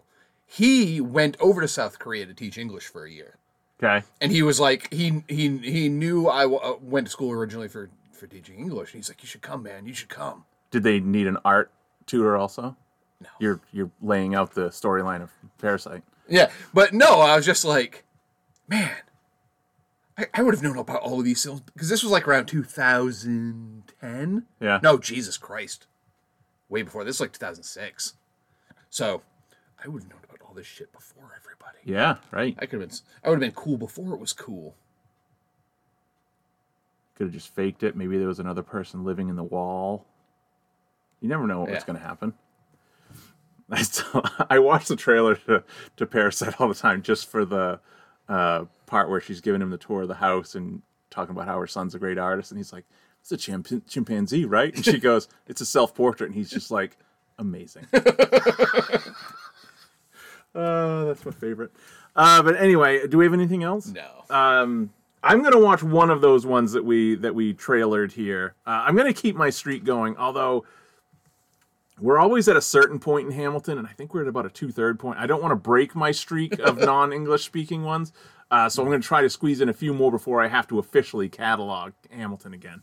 Because I think we might just be up to... We'll watch like 3 or 4 songs over dinner and then move on. Because a lot of the shows that are okay to watch at dinner time have kind of dried up. Mr. Mayor hasn't got any new episodes, and I'm way behind on that. It did get renewed. And so Superstore is done. Superstore is done. Yeah. Done. Which sucks, because it was just starting. It was at that point where it was just starting to get good again. I was kind of because I'm an in and out on Superstore. I don't watch every single episode, but like when America Ferrera left, I had just written it off. Oh well, Robin kept going. You should have. Yeah, Robin. Like there was like a 3-episode span where I'm like, they don't know what they're fucking doing right now. Because like they didn't plan for her to leave. Yeah. So when Robin said that she's not on it anymore, I was like, oh, that show's dead. You can't because you can't just all. The centered character the grounded character needs to be there, or otherwise everyone just goes fucking batshit. Which is kind of what happened. Yeah. Everyone was just kind of bouncing off each other. Yeah, it got really wacky. Yeah. If you don't, you have to have that grounded, centralized character or... Well, it was weird, too, because it's like, they had such a good season with the Mateo storyline, with INS, and then they just dropped it. See, I missed that whole season. Oh, that was a Robin watched that season like a day. It was a great season. It was really, really good. But then, once he got taken by ICE, they're like, fuck. Now what? Now what? Because in real life, once you're taken by ICE, you don't come back. Right. And he was still... You're not back for the next shift. If that actor had not been under contract and they were on... That was it. Yeah. That would have been fucking amazing. Yeah. But he was a standout character. You need him in Cheyenne. Right. So you need to bring him back. So they're like, oh, well, we're just going to have him be... You can't have Tom and Donna with no Tom. Yeah. So all of a sudden he's released but can't work on the books anymore. So they had to find something from... Yeah, it was... That was awkward, and it was the same thing once America Ferrera left. It was like 3 or 4 episodes. I'm like, I don't know what the fuck they're doing. Well, neither did they. No, but once they made what's her name, the hard ass woman, Dina. Once they made Dina co-manager, I'm like, okay, now this is starting to. And it's not because they left out a place where I want to see him continue. Yeah, and they didn't. Whatever. Yeah. But long story short, those shows have kind of dried up. Yeah. And so we just kind of reverted back to watching 20 minutes of Hamilton a night. That's when Andrew and I watch cooking shows. Oh, sure. We'll watch cooking shows while we... Well, the kids in Robin like that Nailed It show. I can't stand it. It drives me nuts. Everyone sucks. Well, they give them 45 minutes. Yeah. And then they like laugh at them. Like, are you fucking joking? Yeah. You just showed them this complex cake 45 minutes ago. Yeah. And then, and then they've got this melted mess, and you're like, yeah, that's what it would look like. Oh, yeah. It hasn't even had time to cool. Oh, and they're like, ha ha, yours sucks. Like, yeah, no shit. Yeah. You gave me 45 minutes. Yeah. But whatever. That's why one of our favorite ones we watch, it's The Worst Cooks in America. Yeah. Where the first episode, everyone's just god-awful. They're making stuff where you're like, that's going to kill somebody. But by the end... Because it's still an elimination show. Yeah. But by the end, they're making stuff. really good meals. It's like they're not going to go be award-winning chefs anywhere, but they're now very capable chefs because they got taught for an entire season. Yeah. There's an arc. Yeah, I like those ones more than like you said, Nailed It, because it's just like, of course that's going to suck. And sometimes on Nailed It, I'm like, okay, you're trying to make this shitty. Like. Yeah. Come on. Because it's like, cake making is not easy. Yeah. Like, I'm a good cook. I'm a decent baker. I can't decorate a cake to save my fucking life. Oh, well, that's a different skill. Yeah. You're doing something different entirely. I suck at it because I don't have the fucking patience to do it. Yeah. And that's the thing with cake decorating, it's fucking time consuming. Yeah. Because it's like... Well, yeah, it's a different... You're at that point, it's closer to sculpting than it is to baking. Yeah. You're not baking anymore at that point. You're making half of it's barely a fucking actual cake. Yeah, that's what's always bugged me about the cake shows, like Cake Boss and stuff. It should be called the fucking Rice Krispie Treat Boss. Because that's what 90% of their fucking air quotes cake is Rice Krispie Treats. Yeah. And like, to me, you're not a baker at that point. Ice Krispie Treats covered in fondant. Yeah. So it's like they're not even icing it. They're just rolling out a fucking sheet to cover it. You have not made a cake. No. You've made a Rice Krispie sculpture. And which is great. Yeah. Looks great, but no one's eating it. It's not a fucking... Have you ever eaten fondant? Kind of gross. It's gross. Yeah, it's like waxy frosting. And then the actual air quote cake is like a fucking 9-inch thing at the base of it, and the rest of it's just this fucking Rice Krispie sculpture. Like, take your fucking cake and go home, buddy. Although I do like the the British baking one. Yeah, because that one they're all I know a lot of people like that show. They're all just cheering for each other. Yeah, they're all like, "Wow, you can do this! That's amazing." Meanwhile, the buddy guy on Cake Boss, I just want to slap him from day one. What a dick. Yeah. And whenever people like pray, I'm just like, no, I don't settle like that. down, I don't buddy. Like that guy. You make cakes. Yeah, I don't fuck him. you dick. Yeah, it's like I don't, especially because it's like it's one of those things where if you talk to anyone who lives near there, hate him. Nobody buys his shit. Right, and everyone fucking hates him. But like Duff, everyone loves Duff, the Cake Boss. No, is he the Cake Boss? I can't remember. Cake Boss is Buddy. Okay, prick. then Duff is something else. Yeah. But everybody loves him. Yeah. But yeah. Ugh. This has been our cooking show. Well, it's just like when you go to Philadelphia, like the cheesesteak places you've heard of is not where anyone goes. Mm-hmm. No, the locals don't go there. Because it's overrun with tourists. Yeah, exactly. Which means when I go next time, I'll probably still go there. It's overrun by assholes like me. Yeah. Oh, that kind of reminds me. Actually, Andrew and I are plotting this out for next summer. We're going to do a 7-day baseball stadium tour. Oh, wow. Although it's pretty easy in the Northeast to do that. It's not hard at all. You only have to hit the games right. Right. But in a 7-day span, we had a Red Sox game, a Mets game, a Phillies game. I think I can't remember if I had a Nationals game or not. No, I don't think I did. Because I don't think they were. Orioles are right there. Yeah, and then it was Baltimore. New York's. And then the longest trip was from Baltimore to Chicago. That was like 11 hours. Wow. Yeah. Then Chicago, Detroit, and Minnesota. Oof. No, we skipped Minnesota and went from Detroit down to Kansas City in this. Yeah. Huh. But yeah, it was 7 days of 7 games. Only most of the travel was, especially down the East Coast, was like 2 hours. Yeah. And then it was like an 11-hour ride to Chicago. And then like 2 hours and 6 hours. And then it would have been, because basically we're going to rent a car and do the driving and then just leave it at wherever the last game is and fly home. Just leave in the parking lot. Yeah. Call when you get home. It's there. I trust it was crazy because I just picked a random date. I picked July 26th. Yeah. And then just started from there. Just figured it out. And it's like luckily the Cubs were home. But I'm like, if the Cubs weren't home, White Sox would have been home. If the Mets hadn't been home, the Yankees probably would have been home, even though I wanted to see a Mets game more. Because I've been to Yankee Stadium. Because it was trying to get ones out of the way that I haven't seen. And I'm like, but fuck it, if I'm going to be in the Midwest, I'm going to Chicago. Yeah. So yeah, we're going to plan on doing that next year. And it's not going to go out there, just go to a Brewers game. Which I would. I would too. It's a beautiful park, isn't it? Yeah. And that's the thing, is like Pittsburgh was another one that I would have wanted to have hit. But they weren't, because it's like after Baltimore, I would have wanted to go to Pittsburgh. Yeah. But Pittsburgh was not playing at home that weekend, or that time frame. And again, it's a tough thing to figure out because it's like, again, you can't plan it too far ahead because you have to know the schedules. Yeah. There was a week one year where, and I'm sure it happens more often, but I was looking at it because it's hard with the NFL because they have most of their games are on Sundays. Yeah. But there was a week one year where if you planned it right, you could start, I think you started in Philadelphia. You could go to the Eagles game at 1, be in New York in time to catch the Giants Sunday night game at 8 o'clock that night, and then be in Baltimore the next night, and the Ravens were playing Monday night. That would be cool. And like all those places are like less than an hour from each other. Like I think it's like about 45 minutes from Philadelphia to Baltimore, and it's about 45 minutes from Philadelphia to New York.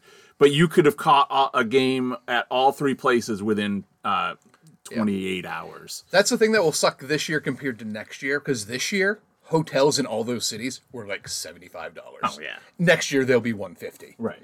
But like you can rent the car for the week for $400. Right. And just make sure you get the unlimited mileage, which most of them are now. Right. And like I'd be doing the driving, so she wouldn't care. But yeah, we were like, holy shit, this is actually you can hit 7 games in 7 cities in 7 days. Yeah. The only tough one was on a Monday, because Mondays are often travel days for teams. And if you didn't specifically want to go out west, it would be easy if you just stayed on the East Coast. Well, see, I think it'd be easy for the West Coast, too. But you could only be in the West Coast. Yeah. Like, you could hit Seattle, Oakland, San Francisco, San Diego, L.A. There's a lot of nothing Anaheim. there for a little bit with nothing but the Rockies in between. Yeah. So you could hit, I bet in 7 days, a good portion of the West Coast teams. Yeah. Yeah. Well, yeah, like you said, just start in Seattle and just start driving south. The trouble is, like, Florida and Texas. Yeah. Like, there's nothing in between. Right. You'd have to do, like, a lot of minor... That's where, like, all the minor league state, because it's, like, Tennessee, Kentucky, all Alabama, those AAA Mississippi. places. They All your don't Bull have- Durhams. Yeah. Oh, that'd be fun to hit one in. Yeah. Yeah, all the southern... Seems like all the southern states are minor leagues, pretty much all. Because, yeah, like, the Carolinas don't have major league teams. Right. Florida, Christ, only does once you get Way down. way down. So, Yeah, you got to go drive through a lot of AA before you get to the... yeah. But that'd be Miami. so fun to hit. Because I know we want to hit... they just released the Sea Dogs schedule this year. Yeah. And we want to hit a Sea Dogs game or two. Because she's been vaccinated. I will be by the end of this month completely. I got round 2 on Thursday, Robin on Friday. Nice. I did not go to work on Friday. I felt like I was in a car accident. I was sore Friday. Because I got it Friday morning at like 9 a.m. And I took like a 2-hour nap in the middle of the day, which I don't usually do. Well, that's what Robin's... I was tired. Number 2 was mostly. Hers was also earlier in the day. Like that Friday night, she was done. That's what I meant to. That it all comes full circle. That's what I was supposed to watch A Taxi Driver on Friday, but I was too fucking tired. Like I couldn't. Yeah. I was just beat. I feel it felt like I was in a car accident. Yeah, I had nothing to do from 9:05 when I got my shot till Andrea got home from work at 6, and I did nothing. Yeah. Because I was tired. Yeah, it actually impacted my movie. I couldn't like. And from what I've heard, like you said, shot 2 is worse because Yeah. it's your body's having an actual reaction. You know, immuno reaction to everything. I still took Colin to school in the morning, and that was the worst part of my day. Like, that was the only time I felt nauseous, and I was like, oh shit, this is gonna suck. But once I got home, headache went away within like 10 minutes, and I never felt nauseous again. But like like we said, I just was exhausted all day and didn't. And I kept thinking, like, if you're sitting, after a while, I'll be sitting on the couch, and I'm thinking, I could have gone to work today. And then I'd get up to go to the kitchen and be like, nope. I could have gone, but I would have been miserable. But yeah, got it over with. Robin got hers over with, so. Yay. Anyway, anything else? No. All right, we'll be back next week on Potato League Korean Cinema.